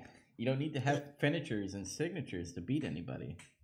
That was the other part of the story too, though. Is like Regal was fucking Jericho's shoulder up throughout the match. He was doing like a bunch of these interesting like throws and like these holds to fuck his shoulder up. And Jericho tried to go for the walls, but he couldn't keep it locked in because he was injured. Yeah. So he had to beat him with a Lionsault. Mm-hmm. And it's like, it's great. That's good. And I love when wrestlers do that. You don't see that every day. No, especially now. Everybody's got to beat each other through goddamn finisher. Finisher, kick out, finisher. Oh, we're done. I just want to go back to a point in time where like you could beat somebody with a top rope superplex maybe once in a while. Mm-hmm. Or like a DDT, you know? Or like, I know they're not allowed to do fucking power drivers anymore. Why not let somebody do a goddamn power driver and beat them? like, I love that move, and you don't get to see it anymore. Everybody has to do a goddamn flip. Or when they do a pile driver to do the tombstone because it never hits the ring because you tug their head. I love the classic pile driver. It just looks so awesome, and it's like, oh god, he drove him on the top of his fucking head. He's done. Well, the classic pile driver is like you put the head between the legs and then you just sit on them. Yeah, it looks awesome, even though it's like it's super safe as long as you know how to fucking do it. Mm-hmm. That's the problem, though. I guess is a lot of people have forgotten how they have to do a flip now to make it look cool. Yeah. Good opener, good mix of brawling and mat-based wrestling. I liked it. 7.5. Oh, I gave it an 8 out of 10. Ah. All right, this is. I want to say there's actually a few that I wouldn't count the gimmick one, but anyway. Yeah, I didn't count the gimmick battle royal as a match because it was like. We'll get to that in a minute, though. But Taz and APA versus Right to Censor. I wrote down, wow, totally forgot the Right to Censor for a little bit. I kind of did too, but then every time I'm reminded of them, I was like, oh, yeah. Yeah. You know how that came about, by the way? Wasn't it because the FCC was like pissing off WWE, so they were just like, we're just gonna make fun of them and wrestle? Yes. They totally wouldn't fucking do that shit anymore. No, because they know that they'll get them and all that stuff. Yeah, they lost their balls. Damn it, Vince! You lost your balls. Your grapefruits, find them. In the beginning, before this match, by the way, JBL or Bradshaw back when he was in APA, they had their little office with like the out frame of a door in just like a corner of the backstage. I fucking always loved that. I love the APA office and all that shit.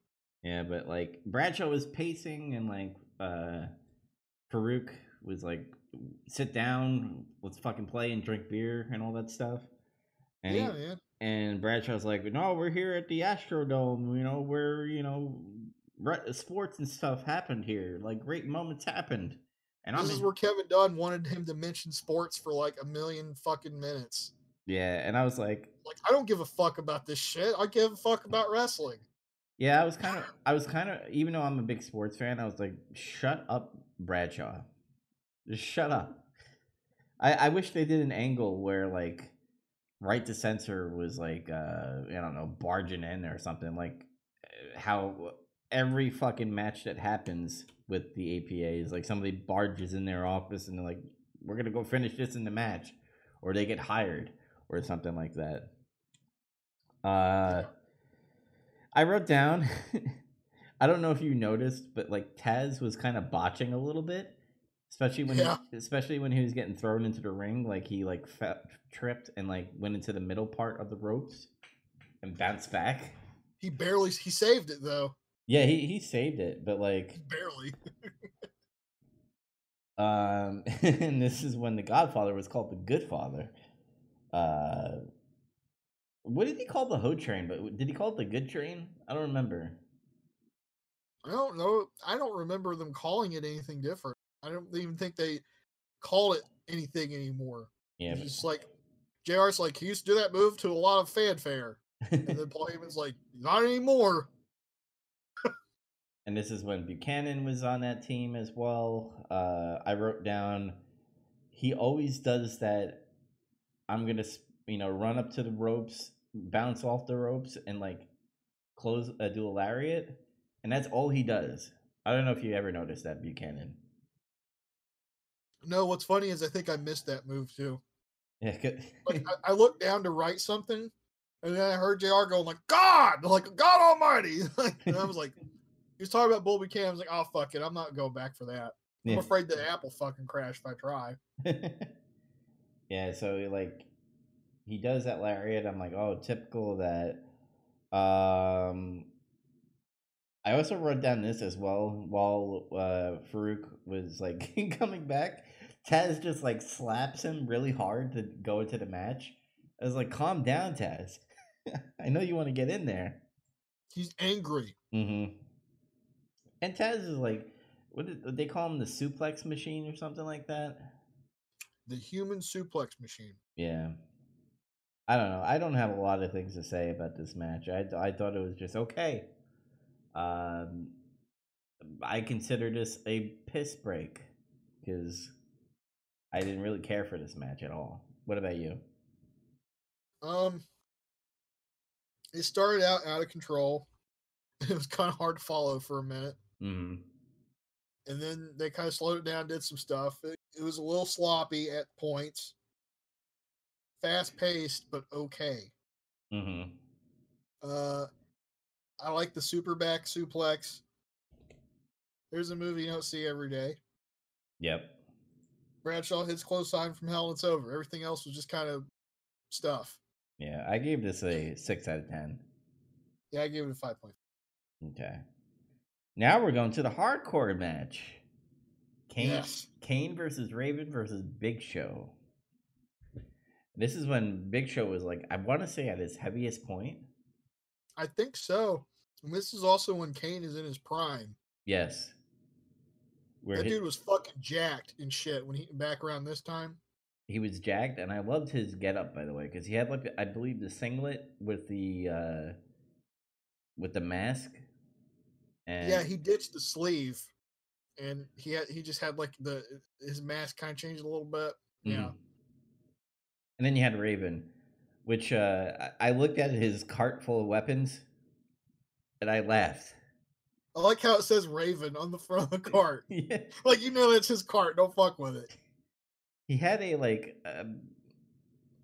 what was it, like a monkey or something? He had some type of animal toy that he had with him. He had, like, a, when you mop the floor, you have to put up the, floor's wet, don't slip and shit. He had that, and I think there was a plant in there. There was a potted fake plant. And I was like, this is motherfucking Raven, dude. This was not like PG era or like Ruthless Aggression. you don't have to ditch. You don't have to put like a chainsaw or fucking like barbed wire, but you can put a bat in there or a chair. There was none of that. I like Raven, but like whenever he was in WWF, they didn't give a fuck about him. Mm-hmm. I don't know why, but yeah, he never amounted to as much as he did in WCW or ECW there. Yeah. I like the spots in this match. Especially when they went backstage. What they did in the ring, I just didn't give a fuck. I was like, I like that they were only in the ring for like a minute or so. Did you notice, by the way, like when they went in the crowd was fucking nuts. I forgot how nutty the Attitude Era fans were, because yeah, man, they were trying to like get in the spaces of the wrestlers, and then like you saw like the whole crowd like form a circle around them. crowds were hot back then. I mean, because the product, the industry was still hot. Mm-hmm. Like overall, I mean, yeah, ECW just folded, and WCW was in the process of folding, but they still had a fucking audience. Yeah. So, and like this is the tail end of those times, but like back then, people were still super hot for fucking wrestling. That yeah, I didn't like that part where they got in the crowd. None of the camera guys could keep up with them, and we fucking lost them for like a couple minutes. I don't think it was more of the camera guys losing him, and I think just the fans were just like moving too quickly. Yeah, I think they were getting in the way and shit. But either way, we were losing them. Yeah. Until it went to the back, and that's when shit started to get interesting. You could tell that WWE built those little rooms, by the way, on how they were built. Yeah. But I love the part where fucking Kane chucks Raven through the window. Yeah, he just fucking throws him through a window, and shit like explodes. And like when he goes through, the crowd's like, "Oh!" And I'm like, "Yeah, that was my reaction too." Like, I think I remember I watched this one with Andy one time when we were just hanging out drinking or some shit. Mm. And when that happened, Andy went, "Holy fuck!" it just took him by surprise. Yeah. But before that happened, because they knocked out Kane, and so Big Show like took Raven, put him in this like little cage area where like I guess the janitor gets their equipment, and he locks it with a padlock, and and like JR goes, "Oh, this will keep him out." Oh, no. Paul Heyman says this will keep him out, and like Kane comes and like rips the cage open, and JR goes, "I guess not." That's his thing, is ripping cage doors off cages. Yeah. But I thought that was funny because it took a really long time. I don't know if it was gimmicked in any way that Kane would like rip it open or something, or you just didn't lock it. That whole sequence was awesome, though. It's like after that, they go through a door together, mm-hmm. and like they both go through a wall. What year was this, by the way? Was this 2001? Oh man. Yeah, that's right. Okay, because I was gonna be like, wait, Terminator 3 didn't come out yet, because it felt like a Terminator movie a little bit. You know, like when the two Terminators are fighting and they're bashing each other into walls. That's like the imagery I got when Big Show and Kane were bashing each other through the walls. I was just thinking of like monsters fighting or something. I don't know. Yeah. I guess that also constitutes that. That part with the golf carts was fucking great. By the way, quick little trivia thing. Remember like when Raven drove the golf cart into like the fence area? Yeah. There was like this big long wire tube thing that was there. Apparently that was all the power source to the arena. And if that got fucked up in any way, the pay-per-view would have been offline. Oh, I remember hearing about that. Yeah, I think he talked about that one time. He's like, "Yeah, I almost killed WrestleMania." So I thought that was a nice tidbit, and I laughed at because wait, was it Kane or no? Big Show was trying to get Raven. Kane got into another golf cart, and the referee like went in the back. That was just fucking comical because it's like Kane is sitting in a golf cart, and the referee gets in the back, and they start driving. It's the image of Kane driving a golf cart. And it's fucking silly. And I didn't recognize how fast that golf cart was going until he ran over Raven. He ran over Raven. He's like, he falls over and starts selling his leg. What a fucking boss. Yeah, but other than that, I mean, they eventually make it outside, and then they had to do that like on the stage. I get what area was that? Where the electrical equipment was, or is it just like a box area or something like I that? think they just made an area for them to crash in down there because it was like completely devoid of stuff. It was just like it just looked like a trash pile. Yeah, Like Big Show tries to press slam Raven off the stage. and then But like, Kane Big Boots show and they both fall in. And then Kane fucking elbow drops off the stage onto him. and then the referee did that weird, doing the 3 count on the side of that box. And JR was like, well, that's an unorthodox count. And that's it. And I gave this match. I'm actually gonna put it up a little bit. I'm gonna give it a 6.95 out of 10. I gave it a 7.25 out of 10. Okay. Because it was just, I said crazy hardcore match fun is what this is. Mm-hmm. And that's what it was. It's not quite to the point to where it started getting like real dumb. And this is where they took away the 24/7 rule, right? I don't think it was in existence yet. Wait, yes, it was. You're right. It was. But yeah, I think they got rid of it for a brief time. Mm-hmm. Because it was stupid. Yeah, it was overdoing it. Mm. Oh, and then they cut to this. You remember WWF New York? Yeah. And I was like, what happened to that? And then I remembered I read about it down in like fucking 2004 or some shit. I actually went to the restaurant. It was good food. What happened to that place? I don't understand. I think their thing was that they were going to do more house events at MSG or more pay-per-view events, and they were going to make a big deal out of it. And not everybody's a wrestling fan. No. And pretty much it went out of business. It just wasn't making any money. I guess I could see that, yeah, because it's like kind of a themed restaurant thing, but it's all centered around wrestling. Yeah. But all I could think of was like at that back then when they'd always show WWF New York, I'd be like, man, I love to go there and just eat wings and watch wrestling or some shit. Well, when I see all that memorabilia and shit. When I went there, Big Show was there, and I was. Oh, it's so cool. It was cool, but like that's when I was still young, and I was like, "Fuck Big Show." Now the opportunity to meet Big Show would be cool. Yeah. But yeah, Jimmy Snuka was there, by the way. And I was like, I think he was cleared for murder, right? He's not a murderer anymore. I don't follow that stuff anymore. I forgot. I lost track of it. Yeah. But I was like, hey, it's Jimmy Snuka, the murderer. Maybe not. I don't know.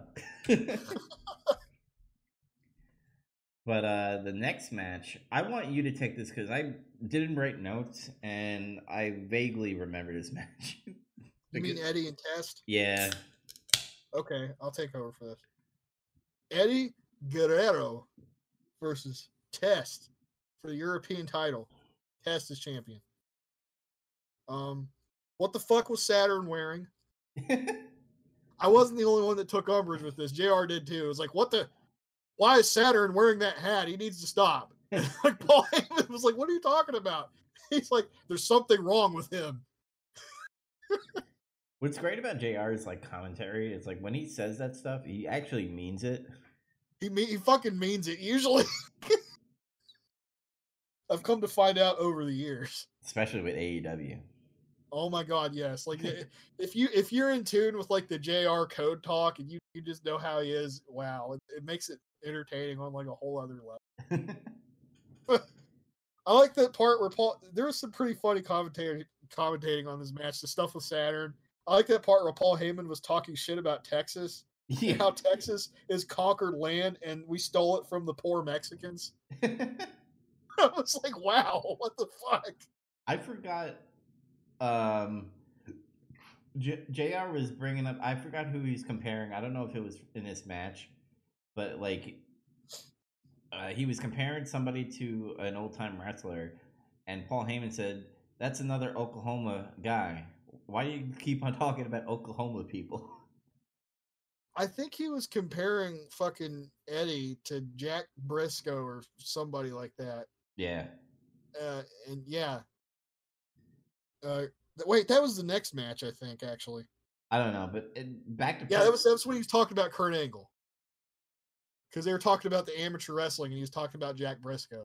Oh yeah, and that's when he like Kurt Angle. We'll get to that. We're gonna get to that anyway. Test was looking pretty good in this match, man. Mm-hmm. I feel like Test was kind of overlooked for most of his career because I always thought he was a pretty good big guy, actually. I want to say with Test, like I'm surprised how long he lasted in the WWF after pretty much that storyline with Stephanie, where Triple H married Stephanie while she was passed out. Just hearing somebody say that out loud is amazing. And then you would think Test would be like done as a performer, but then like he made something out of when he was with Prince Albert and Trish when they had the. I think Trish made something out of that. Mm-hmm. I'm just saying. But still, he made something of it. Test was he was always able to hang on just by something. Mm-hmm. Like he kind of got like a good little babyface push here around this time. I remember. And he was his wrestling had stepped up like significantly at this point. I remember this match is like proof of it. And what was the storyline that they were doing? Like Eddie Guerrero was like a referee or something, and he interfered and made Test lose to what was it, X-Pac, I think. Yeah, and he was pissed, and Test was pissed, and he's like, "I'll put the title on the line, and I'll whip your ass." Yeah, that was a simple story. Yeah, there was, so many cool things happened in this match though, in terms of like the spots they did together. Like Test press slams Eddie onto the top turnbuckle. Yeah, I remember. I was like, "Fuck, that was cool." Eddie started working his leg over time, which was good. Mm-hmm. Test did that fucking crazy tilt-a-whirl sidewalk slam, a spinning power bomb. Mm-hmm. This is cool shit. There's a spot where he was going for a full Nelson, but then Eddie did the backwards low blow kick. Yep. Get out. Saturn comes out and tries to interfere. And then Dean Malenko came out with his whatever he was wearing. By the way, did you look at his shoes? Because I did, and I was like, what? No, I didn't see this. What is it? It looked like he looked like, I don't want to say stilettos, but stilettos are girls, I think. He had heeled shoes. Yeah. He's short, I guess, but it was so weird to look at it because I was like, are those cowboy boots? No. They look like Italian shoes and shit. But it was funny because he wore like a Hawaiian shirt. Obviously, because wait, no, they were in Houston. I don't know. I just thought it was. I think this is when Dean was doing the ladies' man shit still. Yeah. So he probably was dressing flamboyantly or some shit, whatever. But I want to point out, and I don't know if you caught this, but like when Dean Malenko came out and he was messing with the referee was going to look the other way, but he was holding on to the ref so that Eddie Guerrero could hit him with the title belt. Did you notice that? I didn't actually catch that. Yeah, it was actually, I caught that. I was like, wow, that's really awesome that, Dean Malenko did that, because the ref was about to look, like he was about to turn his head and Dean Malenko like tugged on him. Yeah, I didn't catch it. He kind of grabbed him. My eyes were on Eddie as soon as he came into frame. Mm-hmm. So, but yeah, I like the finish to this. They did a slick job with the fucking belt thing, and yeah, the interfering. Also, Saturn hit the moss-covered three-handled family Gradunza. I like how Paul Heyman actually said the name of the Jericho has this in his list of 1,004 holds that he knows. He knows that. Good match though. Eddie made Test look strong even though he lost. Mm. Like, he didn't come out of that looking like he was fucking beat. Like, if anything, Test was whipping his ass, and it took like 3 people to beat him. Yeah. What'd you give it? 7.5. I gave it a 7.2 out of 10. All right, Kurt Angle versus Chris Benoit. No, you're supposed to say redacted, and then you're supposed to say your uncle who served in Afghanistan. And then you're supposed to say Chris Benoit. I still laugh at people that are still liking that post. Funny. Like, that's forever becoming an in joke for me. This is Dub's uncle. And he's like, what? It's Chris Benoit. You didn't know he was his uncle? I'm going to do that every Memorial Day now. That's my thing. Find another picture of him when he's doing tribute to the troops, when he's like dressed in gear. You know what's funny is this match, on the description, it says Kurt Angle in a singles match. Yep. Yeah, like you can't, like they won't even say he's fighting Chris Benoit on like thing. He just says Kurt Angle competes in a singles match. That's fucking weird. And also I checked in other ones. That's what they always do. In WrestleMania 20, they say Triple H. It says a triple threat match for the WWE title. God damn, guys, come on! Like, we all know. And just fucking put his name on the fucking shit. You're not advertising him. Yeah. But I love... Well, the storyline behind this, didn't Chris Benoit, like, make him tap, but he wasn't in a match? That's why, like, Kurt Angle was talking to Edge and Christian. And yeah, I like that little bit before the match where Edge and Christian are back there, and he's like repeatedly watching himself tap, and he's like, if there was never a bell and there wasn't a referee, then you never tapped, right? And then they're looking at him like he's crazy. And Edge is like, yeah, bro, that's right. Basically. Well, technically. And he's... Well, he's like, I didn't tap. And they're just like, okay, man. They leave. But I love when Kurt Angle came out and he's like talking trash about Texas. He's like, can you guys just stop wearing cowboy hats? You're not children. And and Paul Heyman goes to JR, he's like, yeah, stop wearing a cowboy hat.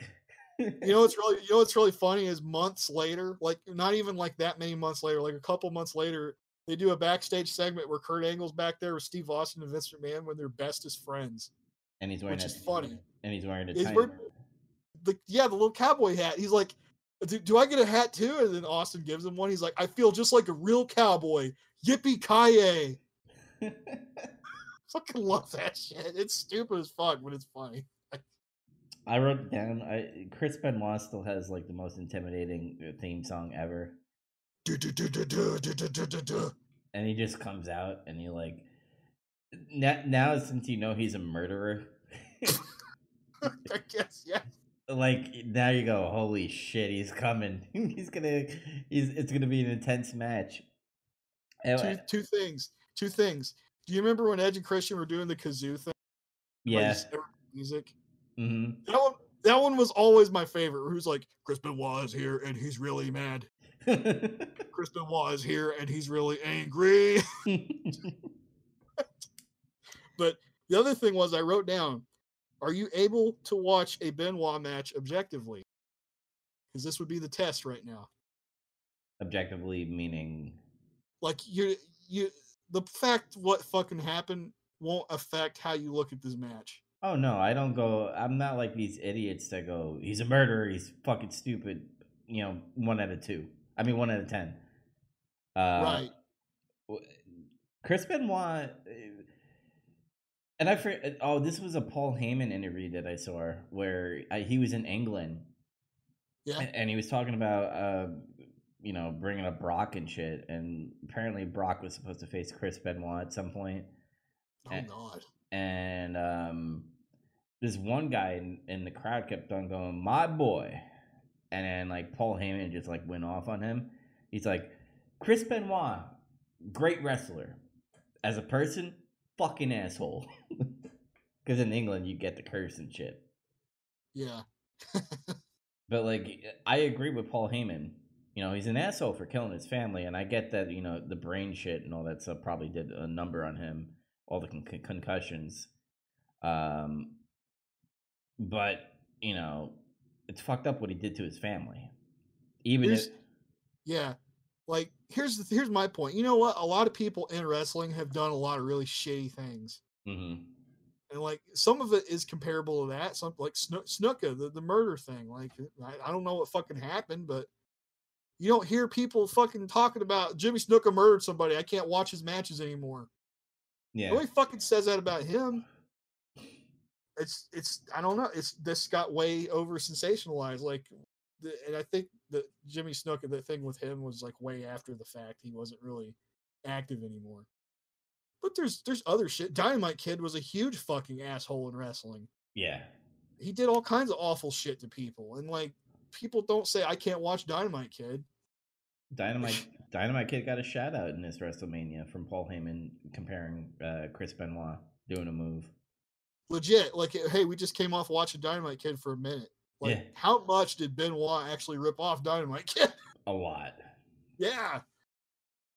But this match, and to go back on your point about Chris Benoit, I don't, like I said, I don't look at a person on what they did and be like, oh, you know, since they did this, they're a shitty person or a shitty wrestler now. Chris Benoit is probably one of my favorite wrestlers, not as a person. That's right. But I love this match in the beginning because they're doing straight up wrestling on the ground. Yeah, like the first 5 minutes of this is just them just doing amateur wrestling shit, basically. Mm. It was really good, and the crowd actually got into it. Until a point where Kurt Angle was getting out wrestled by Benoit and started getting into like WWE wrestling mode. He just punched him. Yeah. And then that's when the shit started to like not hit the fan. Well, in a sense, hit the fan, but in a good way. Where it's like, oh, now we're just typical WWE match, and you're gonna just see suplex after suplex. I love that. Every time Kurt Angle does an ankle lock, like he always has to lift the guy off the ground. Chris Benoit, he just puts his body weight on them and does the ankle twist. I don't know if you noticed that. He kind of does it like how Ken Shamrock used to do it. Mm-hmm. Where he would like kind of kneel and like really put more of an angle on it. Mm-hmm. Yeah, I like that spot. Man, Angle threw Benoit on the stairs, and the stairs flew up in the fucking air. I was like, holy fuck. That was a good one. But the referee bump, I thought it was hilarious. I love how refs just get knocked out real easily. Yeah. And when he puts Kurt Angle in the crossface, like obviously Kurt Angle's tapping, and I don't know why. Maybe it's because of the whole murdering thing. Like I thought Chris Benoit would like get angry and start like tugging on the referee like really hard, like wake the fuck up. But he's like very calm about it. He's like, hey, wake up. Yeah, he's just kind of like tapping him. He's like, hey pal, get up. Hey, we got a match. I'm gonna win. I need you to help me win. Yeah. But all I have left on the notes is that Kurt Angle wins by a pin, not by submission. And wasn't that what he was going for, by a submission, because he wanted to make Chris Benoit tap? That's what he said, yeah, but yeah, that's part of Kurt Angle's fucking character. He's just doing heel shit. He says one thing and then he does a totally different thing. Then he's like, well, that didn't matter.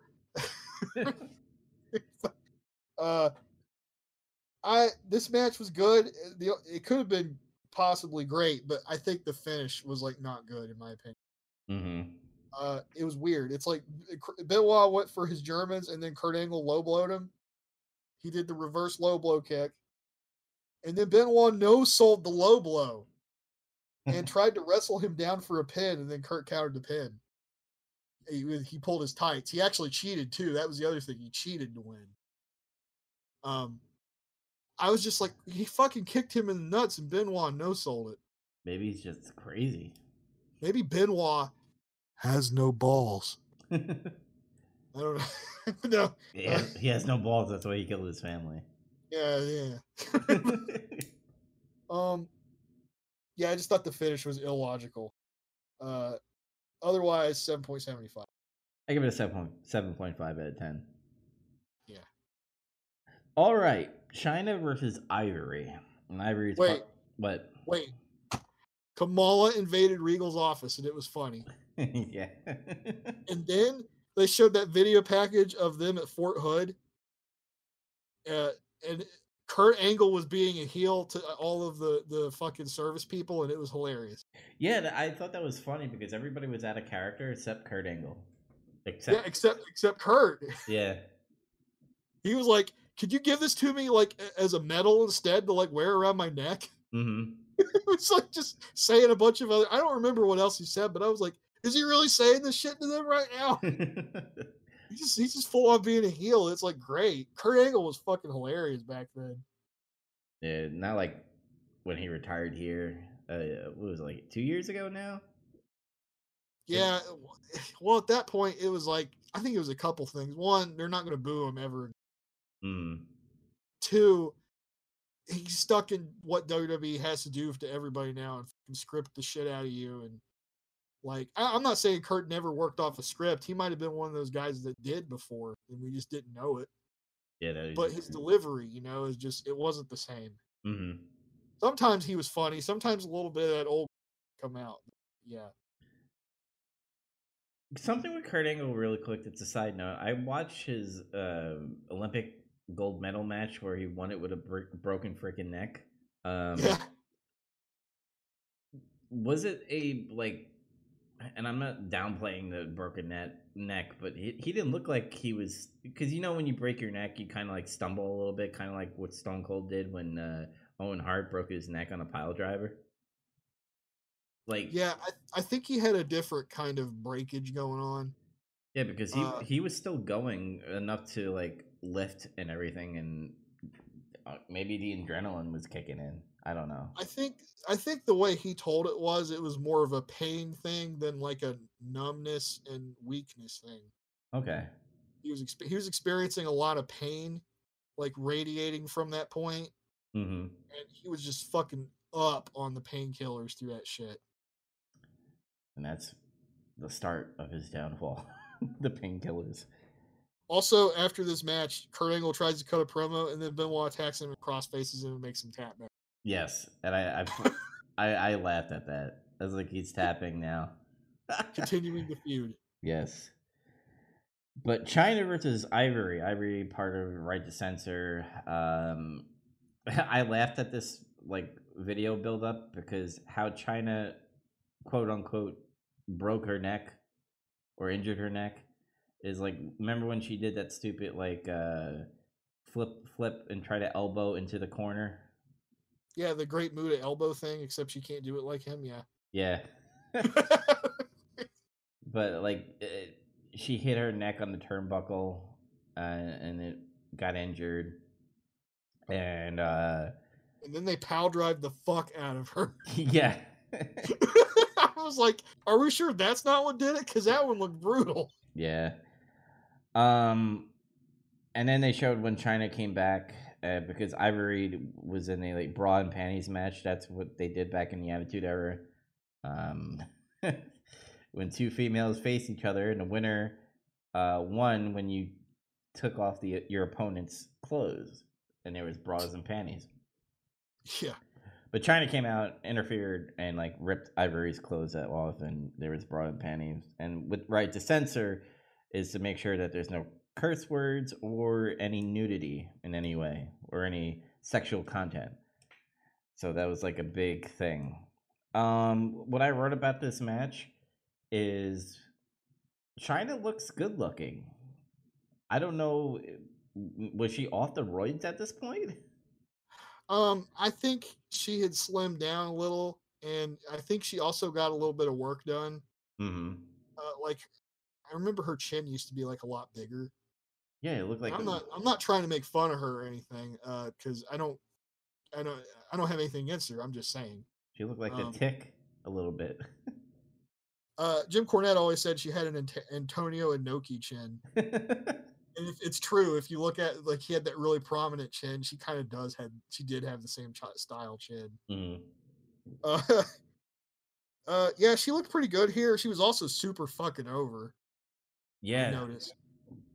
probably because of the right censor, like they were so heelish. So I remember back then China was really over. It's just she got hurt because she was wrestling dudes.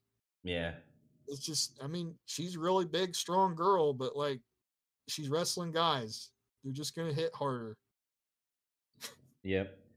And I really like China's get up. It kind of had like a Wonder Woman esque to it a little bit, Yeah, and I like that she came out with the firework rocket launcher thing. yeah, that was always cool when she did that. Yeah, Yeah. This was a quick match, wasn't it? Right.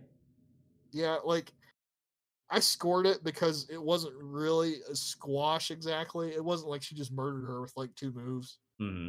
Because Ivory had offense on her for a bit. Yeah. Also, she was like really hilarious in the beginning where she's like, "No, don't kill me," and she's like kissing the title and shit. She's like, "No, don't do it, please." And then she just like attacks her like as soon as she gets an opportunity. And this was when they still had the women's title, right? Yep, I like that women's title better than what they have now. Just saying. really. Yeah.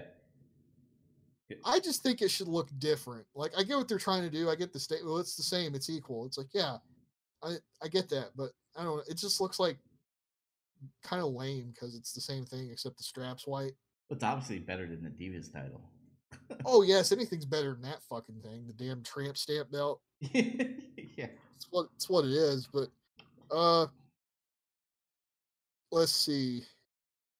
I don't have that many notes. I mean, Ivory does the shit. He kind of punches her down. And the punches look kind of rotten. I have to admit at that point.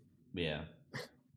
China finally gets an advantage and just starts dominating her, obviously, as it should be.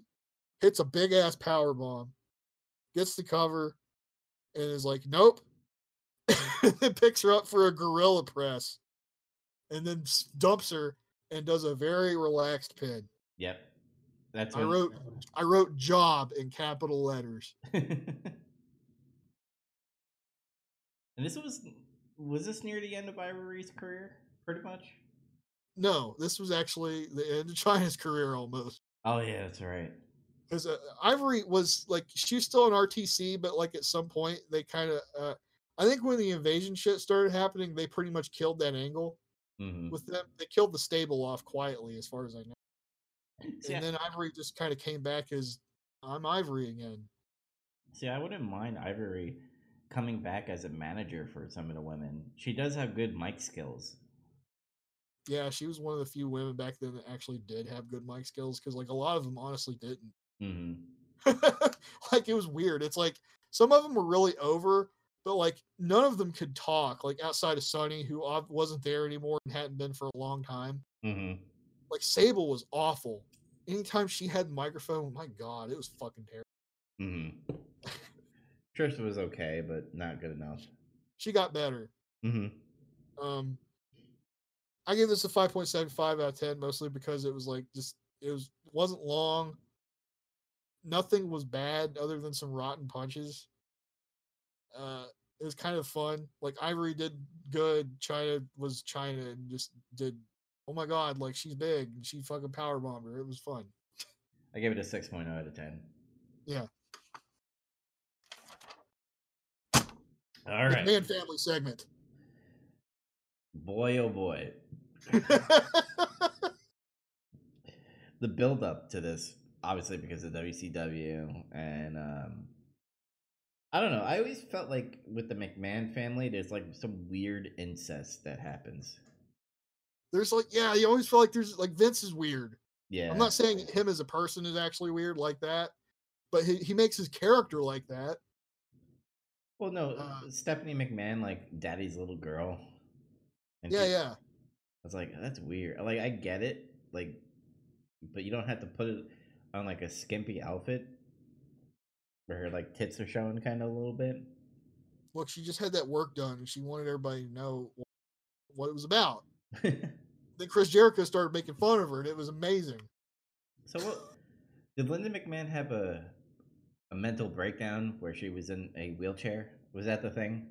Yeah, she had a mental breakdown because Vince is insane. I'm sure this is the first time this has happened. And Vince is banging Trish, and Trish is wheeling Linda McMahon around. That's right. And then they also made it a point to show you that Trish was like subjugated by Vince McMahon. She was like, I'll do anything. And he's like, get on all fours and bark like a dog. Woof, woof. And she's like crying in her underwear. Like, goddamn. My God. We've come a long way. Oh, and Mick Foley's the special guest referee. I don't know why. Why did he? Was it because like he liked Linda McMahon? I think, and also I think I don't know. They wanted Mick Foley to do something. But let's see. Vince opens up with punches and starts choking his son. And Shane starts to gain some offense, and like Stephanie gets pissed off. Yeah, because he starts beating the fuck out of his father. Just that's basically what happens. It's like first he tries to murder his son, and then Shane's like, "Oh yeah, I'm half his age." It starts beating the fuck out of him. Yeah, and I don't know how to explain this match because there's like a lot of outlandish shit that happens in this match. There is. To the point where Stephanie's involved, and then weapons are involved, and Shane tries to put Vince through the table, with the elbow, but he just crashes and burns because Vince gets off at the last second. He's out for like a good 5 to 10 minutes while sports entertainment happened. And then there was a part where Vince is looking at Linda McMahon and goes, "You bitch!" I lost my shit when he did that. And then JR pointed, "Did you just hear what he just said?" And Paul Heyman was quiet because obviously the boss is right there. Yeah, he's not going to say anything. And I love the coast to coast because I think this is where he showcased it, right? Or did he do that with what's that fucking guy's name? Smith, the martial artist dude, Steve Smith. Steve Blackman. Steve Blackman. There you go. Steve Smith. But, let's see. Vince assaults his son in front of his wife. Yes. He wants her to see this, so he puts her in the ring in like a fold-up chair in the corner. Mm-hmm. And then Linda gets out of the chair, and then the crowd starts going ape shit. Yes, and then when he has the garbage can over his head, he opens his legs so that she can kick him. I don't know if you noticed that. Yeah, he kind of. Yeah, she kicks him in the nuts, and it's like a huge reaction. And then, Vince McMahon fucks up Mick Foley. And then Mick Foley comes back in and beats the shit out of Vince. For another really big reaction. And Paul Heyman is yelling, saying, "Referees can't do that." And then that's when Shane McMahon did the coast to coast with the garbage can. And then won. Garbage day. Yeah. I want to say, yeah, it was Spotfest. It had a really good storyline. But they did put on a good show. Like, that crowd was hot. They were into it. Especially when, like, Shane McMahon was doing things. Because everybody knows Shane McMahon was a fucking crazy fuck on whatever he does. Yep. And I gave this an 8.5 out of 10. I gave it a 7.25 out of 10. Oh, okay. So it was fun. I had fun with it a lot. It's just that a lot of it was just kind of hamming for camera work. Mm-hmm. Towards like the latter half of the match. I'm not complaining. I'm just saying. To me, it was goofy sports entertainment fun. Yeah. It's basically what it was. It was like very sports entertainment. Yeah, but it's very memorable, and it sure was. Yeah, it was. I always think about this too when I think about this show. Mhm. This comes up, and the next thing comes up. TLC tables 2. 2, with Edge and Christian, with the Dudley Boys, uh, and the Hardy Boys. And boy, oh boy, was this a spot fest, but like in a good way. Um, Yeah, and one difference, hey, between this and the Money in the Bank match was they always left room for shit to breathe in this. mhm. They weren't rushing around trying to get in position for shit all the time. When they would get hit with something, they would sell it. Yeah, and there's three things that came out of this. When I forgot, was it Matt Hardy and I think Devon, like, or probably Bubba, when they got pushed out and went through the tables on the outside. I thought that was cool. I thought the Edge spearing Jeff Hardy off of the belt hang thing was really cool. That still gets played in fucking video packages today.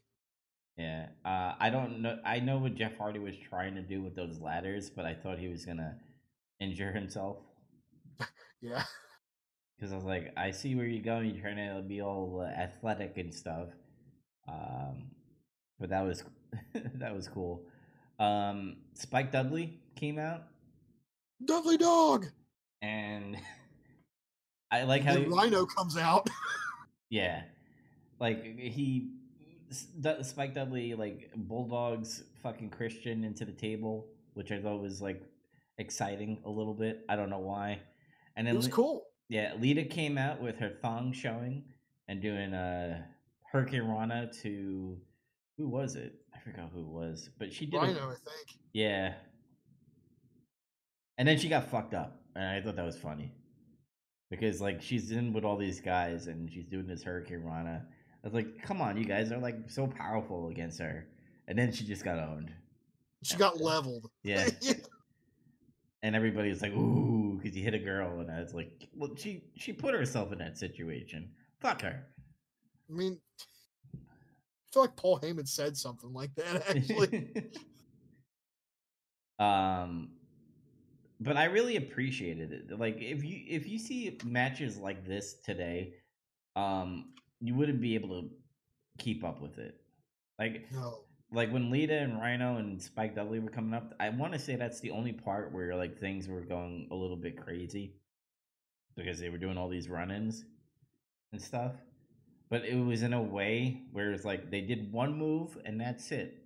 They didn't need to like, for example, AEW where like they do 50 million super kicks and um, swanton dives and fucking 450s, 690s, whatever. Yeah, it was literally like Spike runs out, he Dudley Dogs 2 people. Mm-hmm. Rhino comes out, fucking destroys Spike, and puts Matt or somebody through a fucking table in the corner. Oh no, Lita got 3D'd by the Dudley Boys. That's how she got Yeah. it. Oh, okay, yeah. And then Leah came out and then did shit to Rhino, and then bam, she's out. Mm-hmm. And it's just fine. I totally forgot about this match. And What? You forgot about this match? no, like as far as the ending, who won? Oh, who won? Okay. Yeah, because I was like, who? I was like, did the Dudley Boys win again? I forgot, and I was like, oh, this is when Rhino like lifts Edge or something. He gives Christian a boost up the ladder. Yeah, which was funny. And then when they won, I don't know, maybe because they were heels, like they were getting booed. They were. Yeah. They were heels. Yeah, and I think the other thing is they've won every TLC match up to this point. Oh, so they won 1 and 2. Yeah, like the one in 2000 was actually a ladder match, but it was really the first TLC style match. Okay. And then I think they won at the SummerSlam one. I can't remember now. I feel like it was them because I always felt like, yeah, they won all of the big TLC matches. It's just that's how it always ended up. Yeah.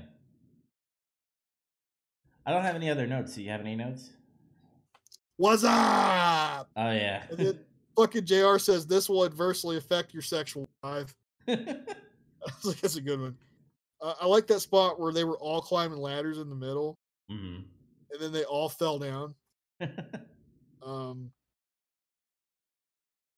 Let's see. What else do I got here?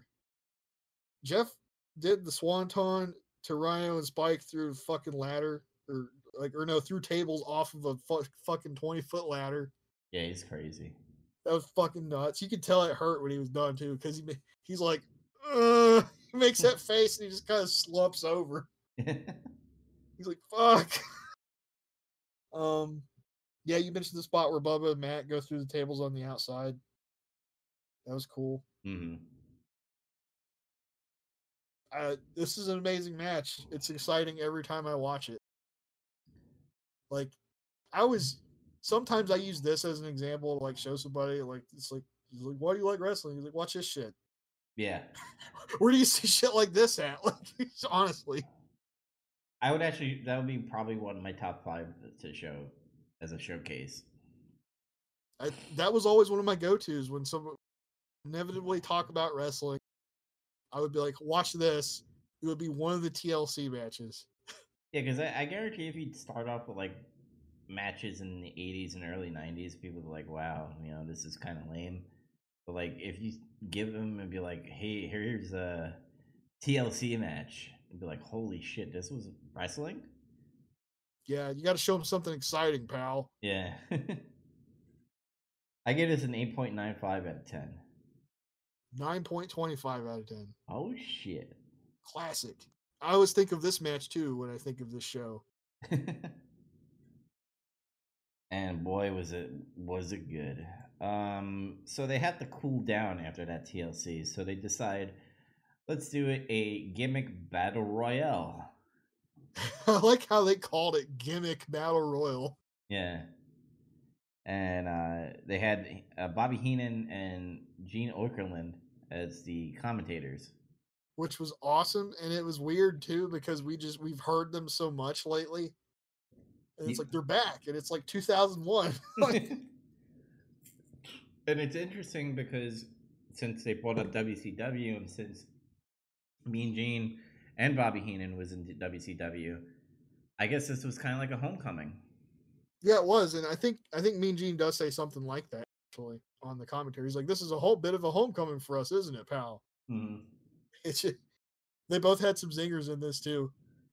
Like when Iron Sheik was coming down to the ring, Heenan goes, "By the time the Iron Sheik gets to the ring, it'll be WrestleMania 38."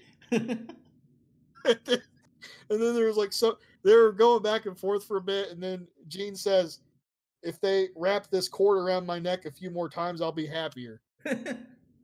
Wow, what the fuck? There was a part where Lagoon came out. It's like, who would name their uncle Lagoon? Yeah, they had a zinger for everybody.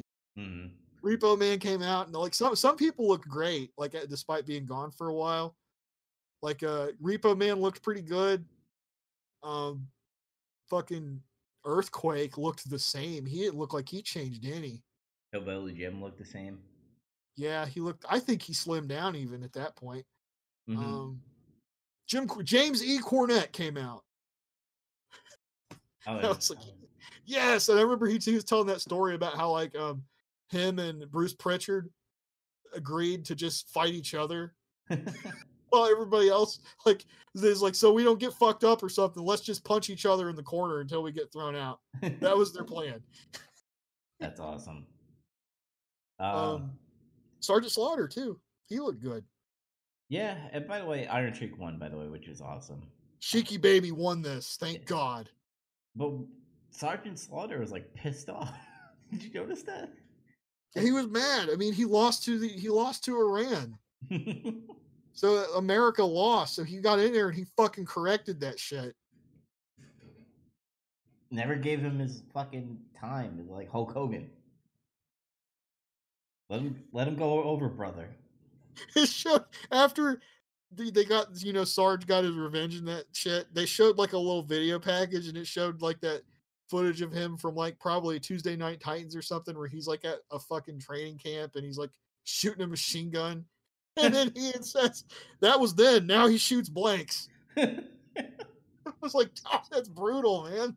Bobby Heenan's probably one of the amazing. When he was with Gorilla Monsoon, those are the dynamic duo. Oh, yeah. Especially when Bobby Heenan. This is what I miss in like heel color commentating. Is Bobby Heenan. Nobody will ever get close to him. Nobody. Nope. But yeah, that was a battle royale. I didn't rate it. I didn't rate it either because it was meant to just be kind of like a silly, fun segment thing. It wasn't a match, really. Mm-hmm.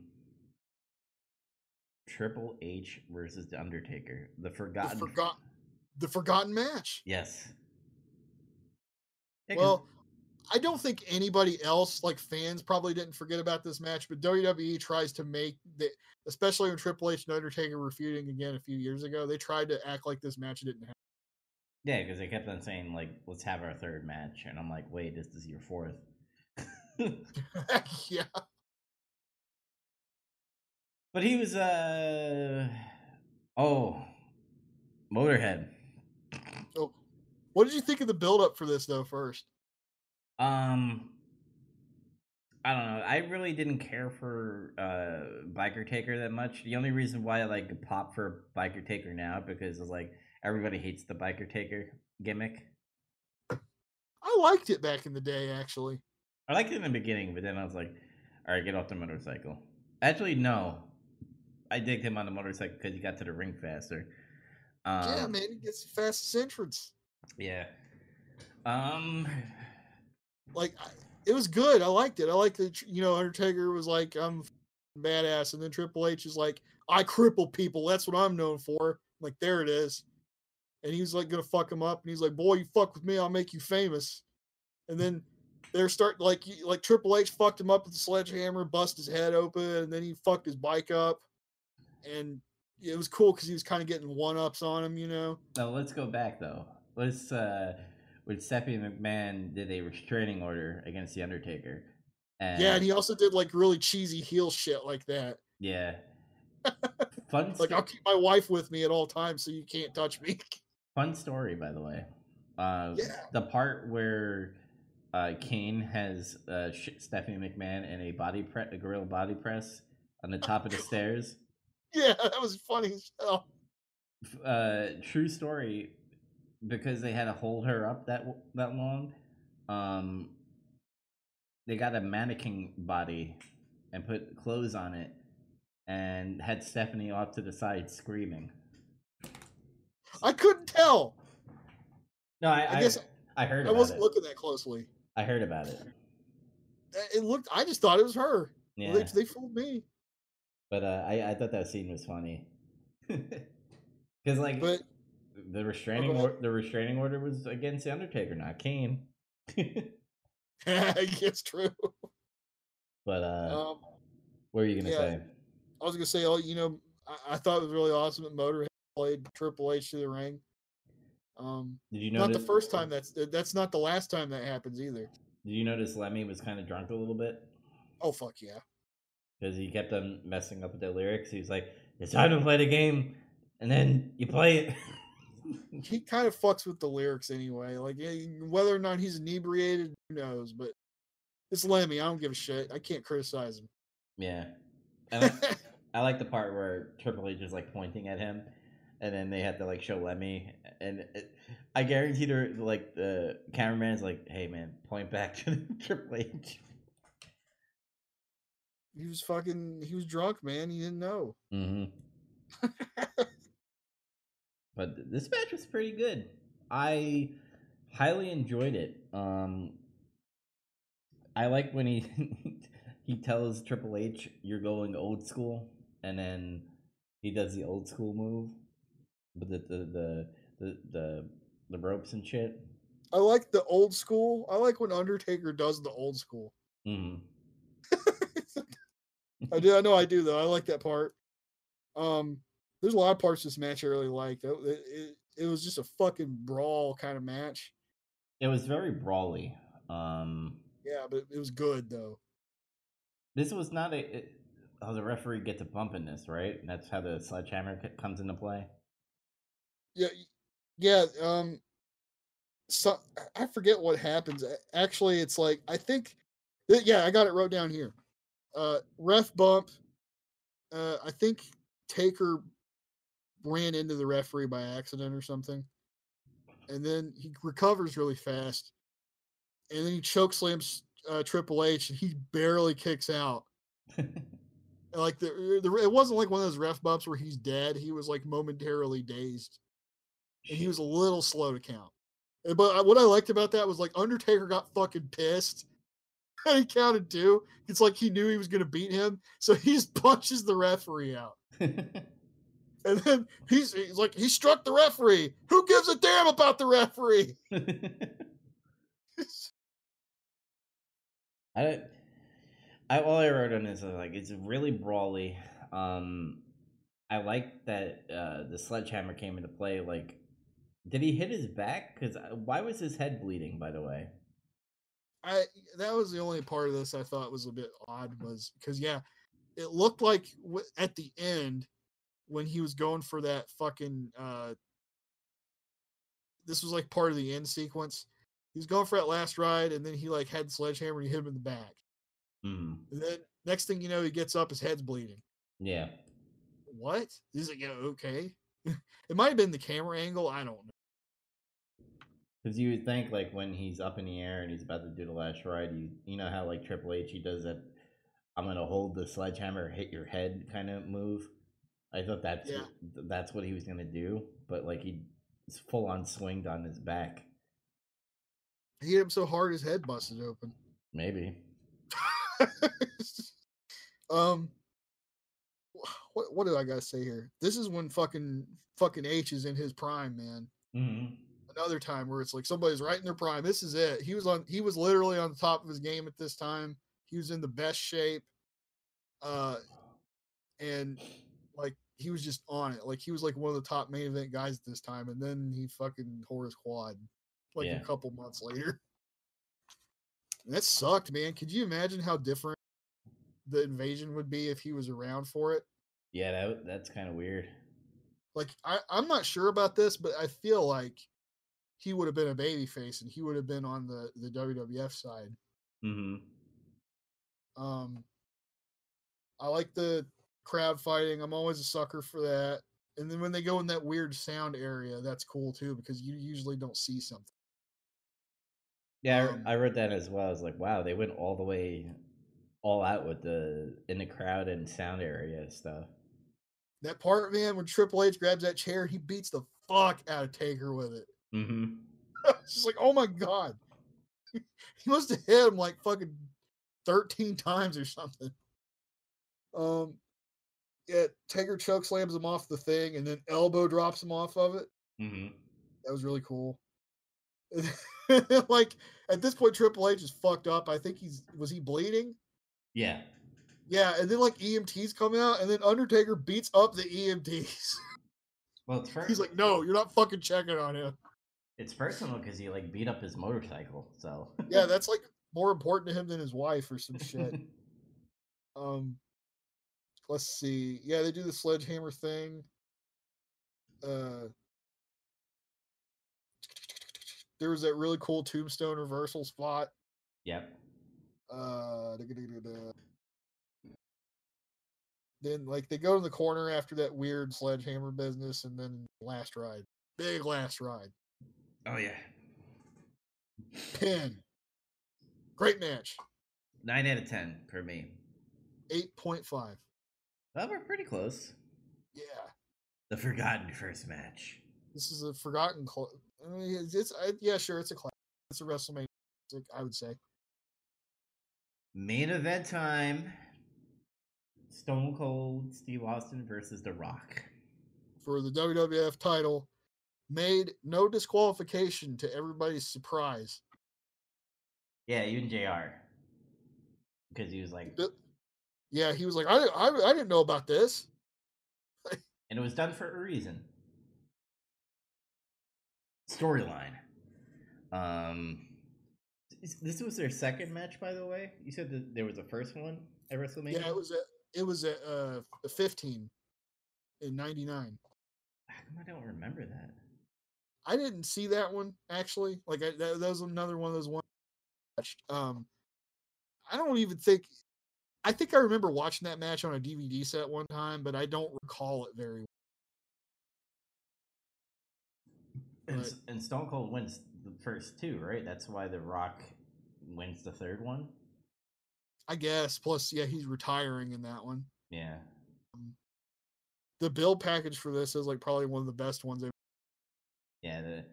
This time I'm gonna let it all hang out.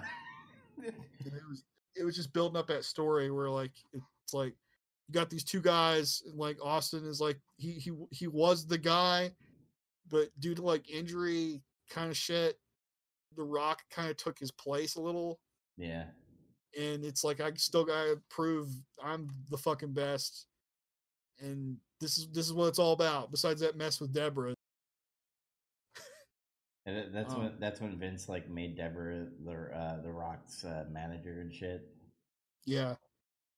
And The Rock is like, I don't need a manager. I'll beat your ass anyway, and all that and stuff. So I thought that was funny. The interviews that they had back in the day with The Rock. This is like when The Rock started becoming his own. Like he was a heel with the corporation, and I believe the corporation died out a little bit. And this is he was still part with like heel with Vince McMahon, and yeah. That's why, like, you know, obviously near the end, like you're thinking that Vince is coming out for The Rock, but lo and behold, it's for Steve Austin. Yeah. But this match, boy. Oh my god, dude! The atmosphere for this match is insane. Rock does his little overselling a little bit, but that's besides the point. The fuck I forgot there was blood in this match. There's so much blood. Like The Rock was bleeding, but then when you looked at Stone Cold, it's like holy shit. Yeah. It looked like a lot of stiff shots as well. Like it looked like Stone Cold was like selling it really well. I don't know if you were getting the same feeling. I think they worked very snugly. I don't think it was stiff, but it was very close. Where Austin's admitted when he's throwing punches, sometimes they go a little wayward, so to speak. He owns that. I like how it just started with the brawling, and then the crowd immediately lost their shit. Like that's when you know, like these are some real legit stars. It's like they can just look at each other. Or they just start punching each other, and people like lose their mind. I just want to say that shit just doesn't happen anymore, though. I just want to say The Rock does a better stunner than Kevin Owens. He fucking does. Because I was like, right when The Rock did, I was like, Kevin Owens, that's how you're supposed to do it. The fuck. I like the pace they set in this match too. It was fast when it needed to be, and it slowed down too when it needed to. Mm-hmm. Very good stuff there. And I don't know if you noticed, like there are times where, yeah, Stone Cold could be a little asshole-ish in the ring, but he was being too much of an asshole with the referee and The Rock. It was starting to get out of hand a little bit in the middle. Yeah, because you were just like, why is he pushing the referee? I get it that he used to do that, but like he also did heel tactics where he was rubbing his knee across the face of The Rock. Yeah. Which I was like, well, I obviously know what the outcome is going to be. I was like, I didn't catch. We all know. Yeah, it's like I didn't catch that the first time or the first few times I watched that. So yeah, it's like the intensity kept building. He started getting more and more like kind of hateful with his offense and shit. And it kind of shows you that, again, and I want to reiterate, I do know the outcome, but like it looked like he wanted to do this on his own, but obviously if he can't do this on his own, Vince would intervene in some way.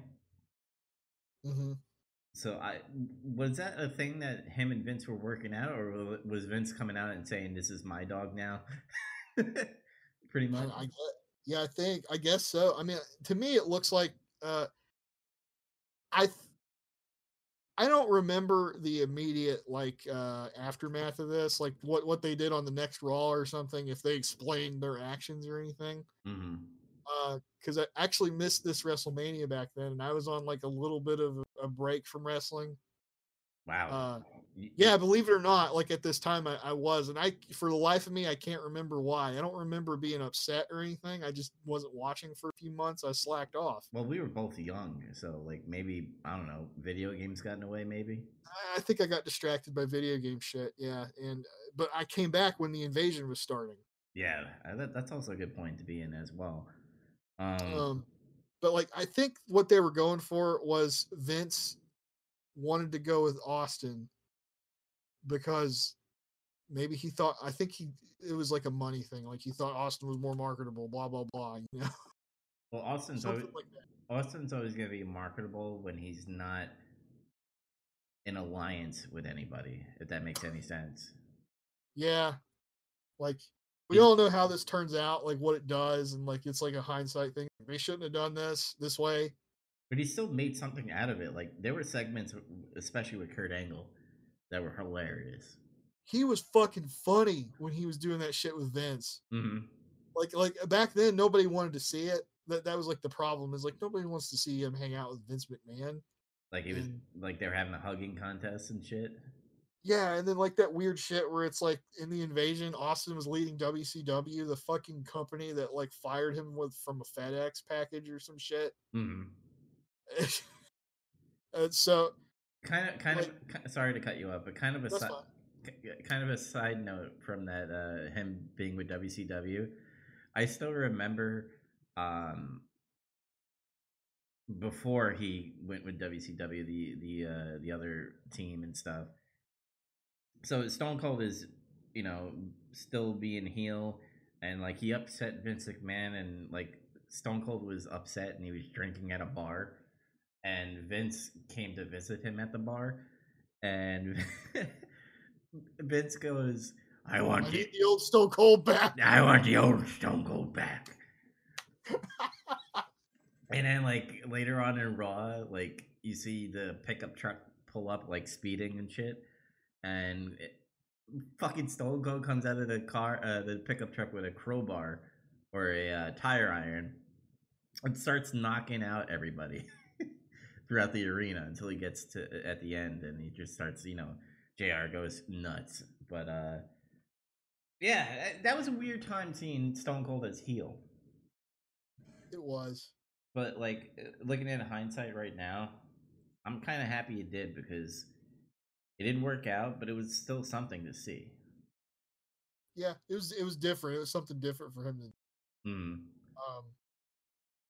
What else I got to say about this match? It felt like a fucking fight the whole time. Yes, and the commentary was like really awesome. Yeah, this was like a super intense match. Let's see. I like the sharpshooter spots they were doing. Mm-hmm. And then like when Austin had the blood, it was like just like at WrestleMania 13. Rock still does a shitty sharpshooter, but whatever. Yeah, his was kind of shit. I think Austin did it better. Like he looked unfamiliar with the hold, but I still think he did it better. Yeah. And then Austin puts on the $1 Million Dream. Yes. And then Rock uses Bret Hart's turnbuckle counter from Survivor Series 96 to get out of it. Well, no, the $1 Million Dream. Did you hear JR go fucking nuts, by the way? Dude, what'd you say? Cut out there for a sec. I said, did you see JR go fucking nuts at a way when he did the $1 Million Dream? He's like, he hasn't done that in a while. Yeah, because he hasn't. But that was the cool thing for me, was like I recognized, oh, that's the finish from Survivor Series 96, except he kicked out of it that time. Yeah. Stunner. He hits the stunner on Austin for a 2 count. Mm-hmm. I think I think he tries to rock bottom him, and I don't think he hit it. No. He got countered or something. Yeah, then Vince comes out, and then Rock does a people's elbow, and then when he tries to cover Austin, he drags Rock off of him, and he's like, "What the fuck?" I think he actually says like, "What the fuck?" And then he chases Vince around, And then Austin hits him with a rock bottom that time for 2. And these near falls are getting so close, and everybody's blowing up on all these near falls. Yeah. It's like everybody's going ape shit for this match. And then they team up.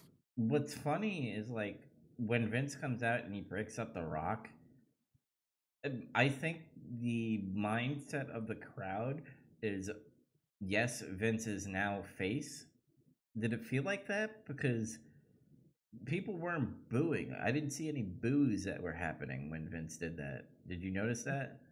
No, I noticed early on in the match that whenever The Rock got offense on Austin, he got booed. Yeah.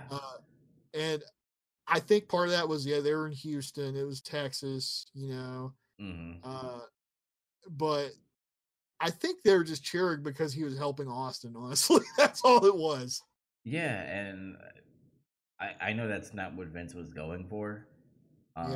Like if they all had headsets on and hearing JR do the commentating for that, where JR just goes, "I thought I knew this man." Yeah. They do more shit to Rock after they team up though, and he keeps kicking out everything. Mm-hmm. And then Austin's just like, I don't know what the fuck to do. So he finally just grabs a chair and beats the living shit out of him with it, and that gets him the pin. Mm-hmm. And I was like, hey, that's a different finish right there. I mean, he puts over The Rock in a way where it's like he had to beat him up with a chair to take him out. He needed a bunch of help and weapons to beat The Rock because The Rock didn't really use weapons that much. I think he hit him with that ring bell one time. Mm-hmm. And there might have been like a post spot or something, but The Rock did not really use any weapon. You know what I hate about The Rock? What he does when he uses a weapon, especially like a belt or like a bell, is when he hits it, he does like this throwing motion, but then he like drops it. Have you always noticed that? Yeah, he makes it look like he really overdoes the shot. It's like wham, and he kind of stumbles a bit, and it like he drops whatever it is he used. Mm-hmm. Yeah, I didn't really, that never really bugged me. I just thought that was his way of doing it and hits his spin on it. It's like he has butterfingers. Like, oh god. I think what he's going for is he swings so hard, it's like he overdid it. Like is what he's trying to portray, I think. But go ahead. But JR's selling of that moment, like it gave me, my hairs stood up when that was happening, because it's like holy shit, like I actually feel like Austin is betraying JR. Like he's not betraying the fans, he's betraying only JR. I thought I knew this man. I was his friend, damn it. And doesn't Paul Heyman go Stone Cold, Stone Cold, Stone Cold? Yeah, all of a sudden, like, Paul Heyman was all about Stone Cold. Yeah. And then, JR says Austin is shaking hands with Satan himself. That fucking shit was amazing.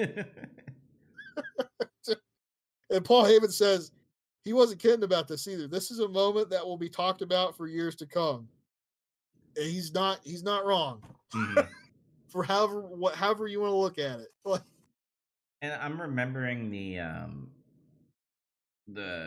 Raw after Mania. I believe he did go out and he was just, Stone Cold as heel is weird because he's like, I didn't really care about you guys at all or something like that. It's just like a typical heel promo. Yeah, the bury the fans thing. Yeah, so that's all I remember of that. Yeah, all that stuff aside with like how his heel turn goes and everything, this match is incredible. There's a ton of intensity and it just draws you into the match more. Mm-hmm. And I wrote, this is probably the best WrestleMania main event match. So what'd you rate it? I gave it a 9.5 out of 10. I gave it the same score, 9.5 out of 10. Because I was really racking my brain when I thought that, and I was like, what are the other main events of just the last match on WrestleMania? Like, think about that. Yeah, I can't think of one besides this one of having a really, really good match.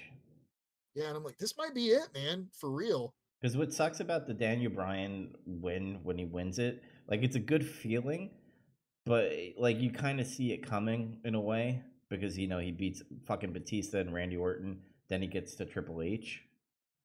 Oh no, it's the other way around. He beats Triple H, to get to Randy Orton and Batista. Like, I don't know. I feel like if it was just one match with Daniel Bryan and him winning, it would be really, really fucking cool. But I don't know. Yeah, I agree. I got what they were going for. They're trying to make him look more underdoggy, but like it was the way they executed it could have been better. I still liked it, but yeah. Yeah. So final notes for this. I wrote I love JR and Paul Heyman as commentators. I wish I saw more of that. I think they did that on Raw for a while. While King was away, I think so. Because the chemistry was really, really good. Yeah, it was. And like the funny thing is, I don't ever remember Paul Heyman being on commentary like ever. Like he might have been a guest commentary in WCW back when he was Paul E. But I don't recall a moment in ECW where he ever did that or anything. Yeah, I don't know. But I wrote this. Was this the first time like they had like a record breaking for No, no? probably not. I feel like Pontiac Silverdome, like WrestleMania 3, was probably one. Yeah, because I was like, 93,000 fucking people. yeah. The Superdome, brother. I just wrote Attitude Era was fucking amazing. It was, and oh, don't get me wrong either. I love that period of time, but it's not all amazing. No. And this is like one of the better examples of it, like when it's good and when everything works really well. And some people are more harsh about some of the things that aren't as amazing. Like, oh yeah, you know that the APA match and fucking Right Censor was kind of sloppy. People like back then always tried to pretend though that the matches were shit in the Attitude Era. And on TV, yeah, they might be real short or something, but the pay-per-view matches is like what nobody talks about. Like they don't mention like when Rock and Triple H had an awesome ladder match at one time, or Undertaker and Stone Cold at SummerSlam '98. Well, what I liked about the Attitude Era and also the Ruthless Aggression Era is every time they ended SmackDown or Raw, they always ended on a cliffhanger for me to want to watch next episode. Yeah, the TV was just way more fucking exciting back then. Yeah, and like the PG era and now, it's like they always end it with like a brawl, and it was so generic. Everything's generic about the ending of the Raws and SmackDowns now. So yeah, it either ends after a match or there's some kind of contrived shit that just happens. Like for example, like just I don't remember if it closed out, but when Stone Cold came out with the beer truck and shit and sprayed everybody, it was fucking amazing. Like, you want to see next week's episode to see what the McMahons and The Rock are gonna do to Stone Cold, or if Stone Cold's gonna do more shit that's gonna be crazy. Yeah, I don't know. I give the whole show a 9 out of 10. Yeah, I got what else do I got wrote down? This is the end of the show or the after show thoughts. This show still holds up so many years later. Nothing about it necessarily feels like really awkward or dated, in my opinion. Like, you know how like we were talking about 24, like some of that shit and like the Playboy Bunny mania and like stuff like that. I'm like, I don't feel a little weird watching that. Nothing like that really happened here. Two bona fide classics take place in this show that are still talked about today. And then there's a great forgotten Undertaker Triple H match. There was zero celebrity farting around. There was no celebrity involvement in this show. Hey, you're right. And I felt a point. I felt that I had to make that a point. This whole show got by on just being about fucking wrestling. I wonder why. Maybe Vince. I honestly don't know. Because I think in 2000 they did do something with somebody there. I feel like Arnold. It was somebody was fucking involved in 2000, but it was like they still didn't have like a ton of celebrity involved. It was like just a little. Mm. I don't even remember if anybody was there for 18. No, I don't know. I can't remember. Peak Attitude Era shit. 8.5 out of 10. Oh shit! Nice. All right, guys. Well, that's the end of our WrestleMania. I do want to say that we're going to be going to the drawing board on what we're going to be doing as far as getting some color because of the pandemic that's happening with Corona. A lot of the wrestling has been subpar with the no crowd. And eventually, because of the stay at home order in Florida, where they're taping both SmackDown or they're taping SmackDown, Raw, and AEW Dynamite. They actually taped a bunch of episodes, which I think will be a couple of months. I think Tony Khan said about 3 months of taping that we will have as far as episodes, and after that, there's no more until this pandemic and shit. So I guarantee you, we're gonna be seeing a lot of reruns with all the wrestling. So we're gonna be taking out our creative stance and see what we'll make of getting some color. But if you want to watch more getting some color, make sure you go to novnetwork.podbean.com. We're also on Spotify and iTunes if you type in Nerd Review Network. And we also have a website that I haven't updated yet, nerdreview.com. And what else can I say? We are working on Big Trouble Little Podcast. We're going to be doing more gaming. And soon, the most anticipated Nemesis Project episode, Resident Evil 5, will be out soon. So keep an eye out for that as well. Yeah. But until next time, everybody, get some color. Bitch. Later.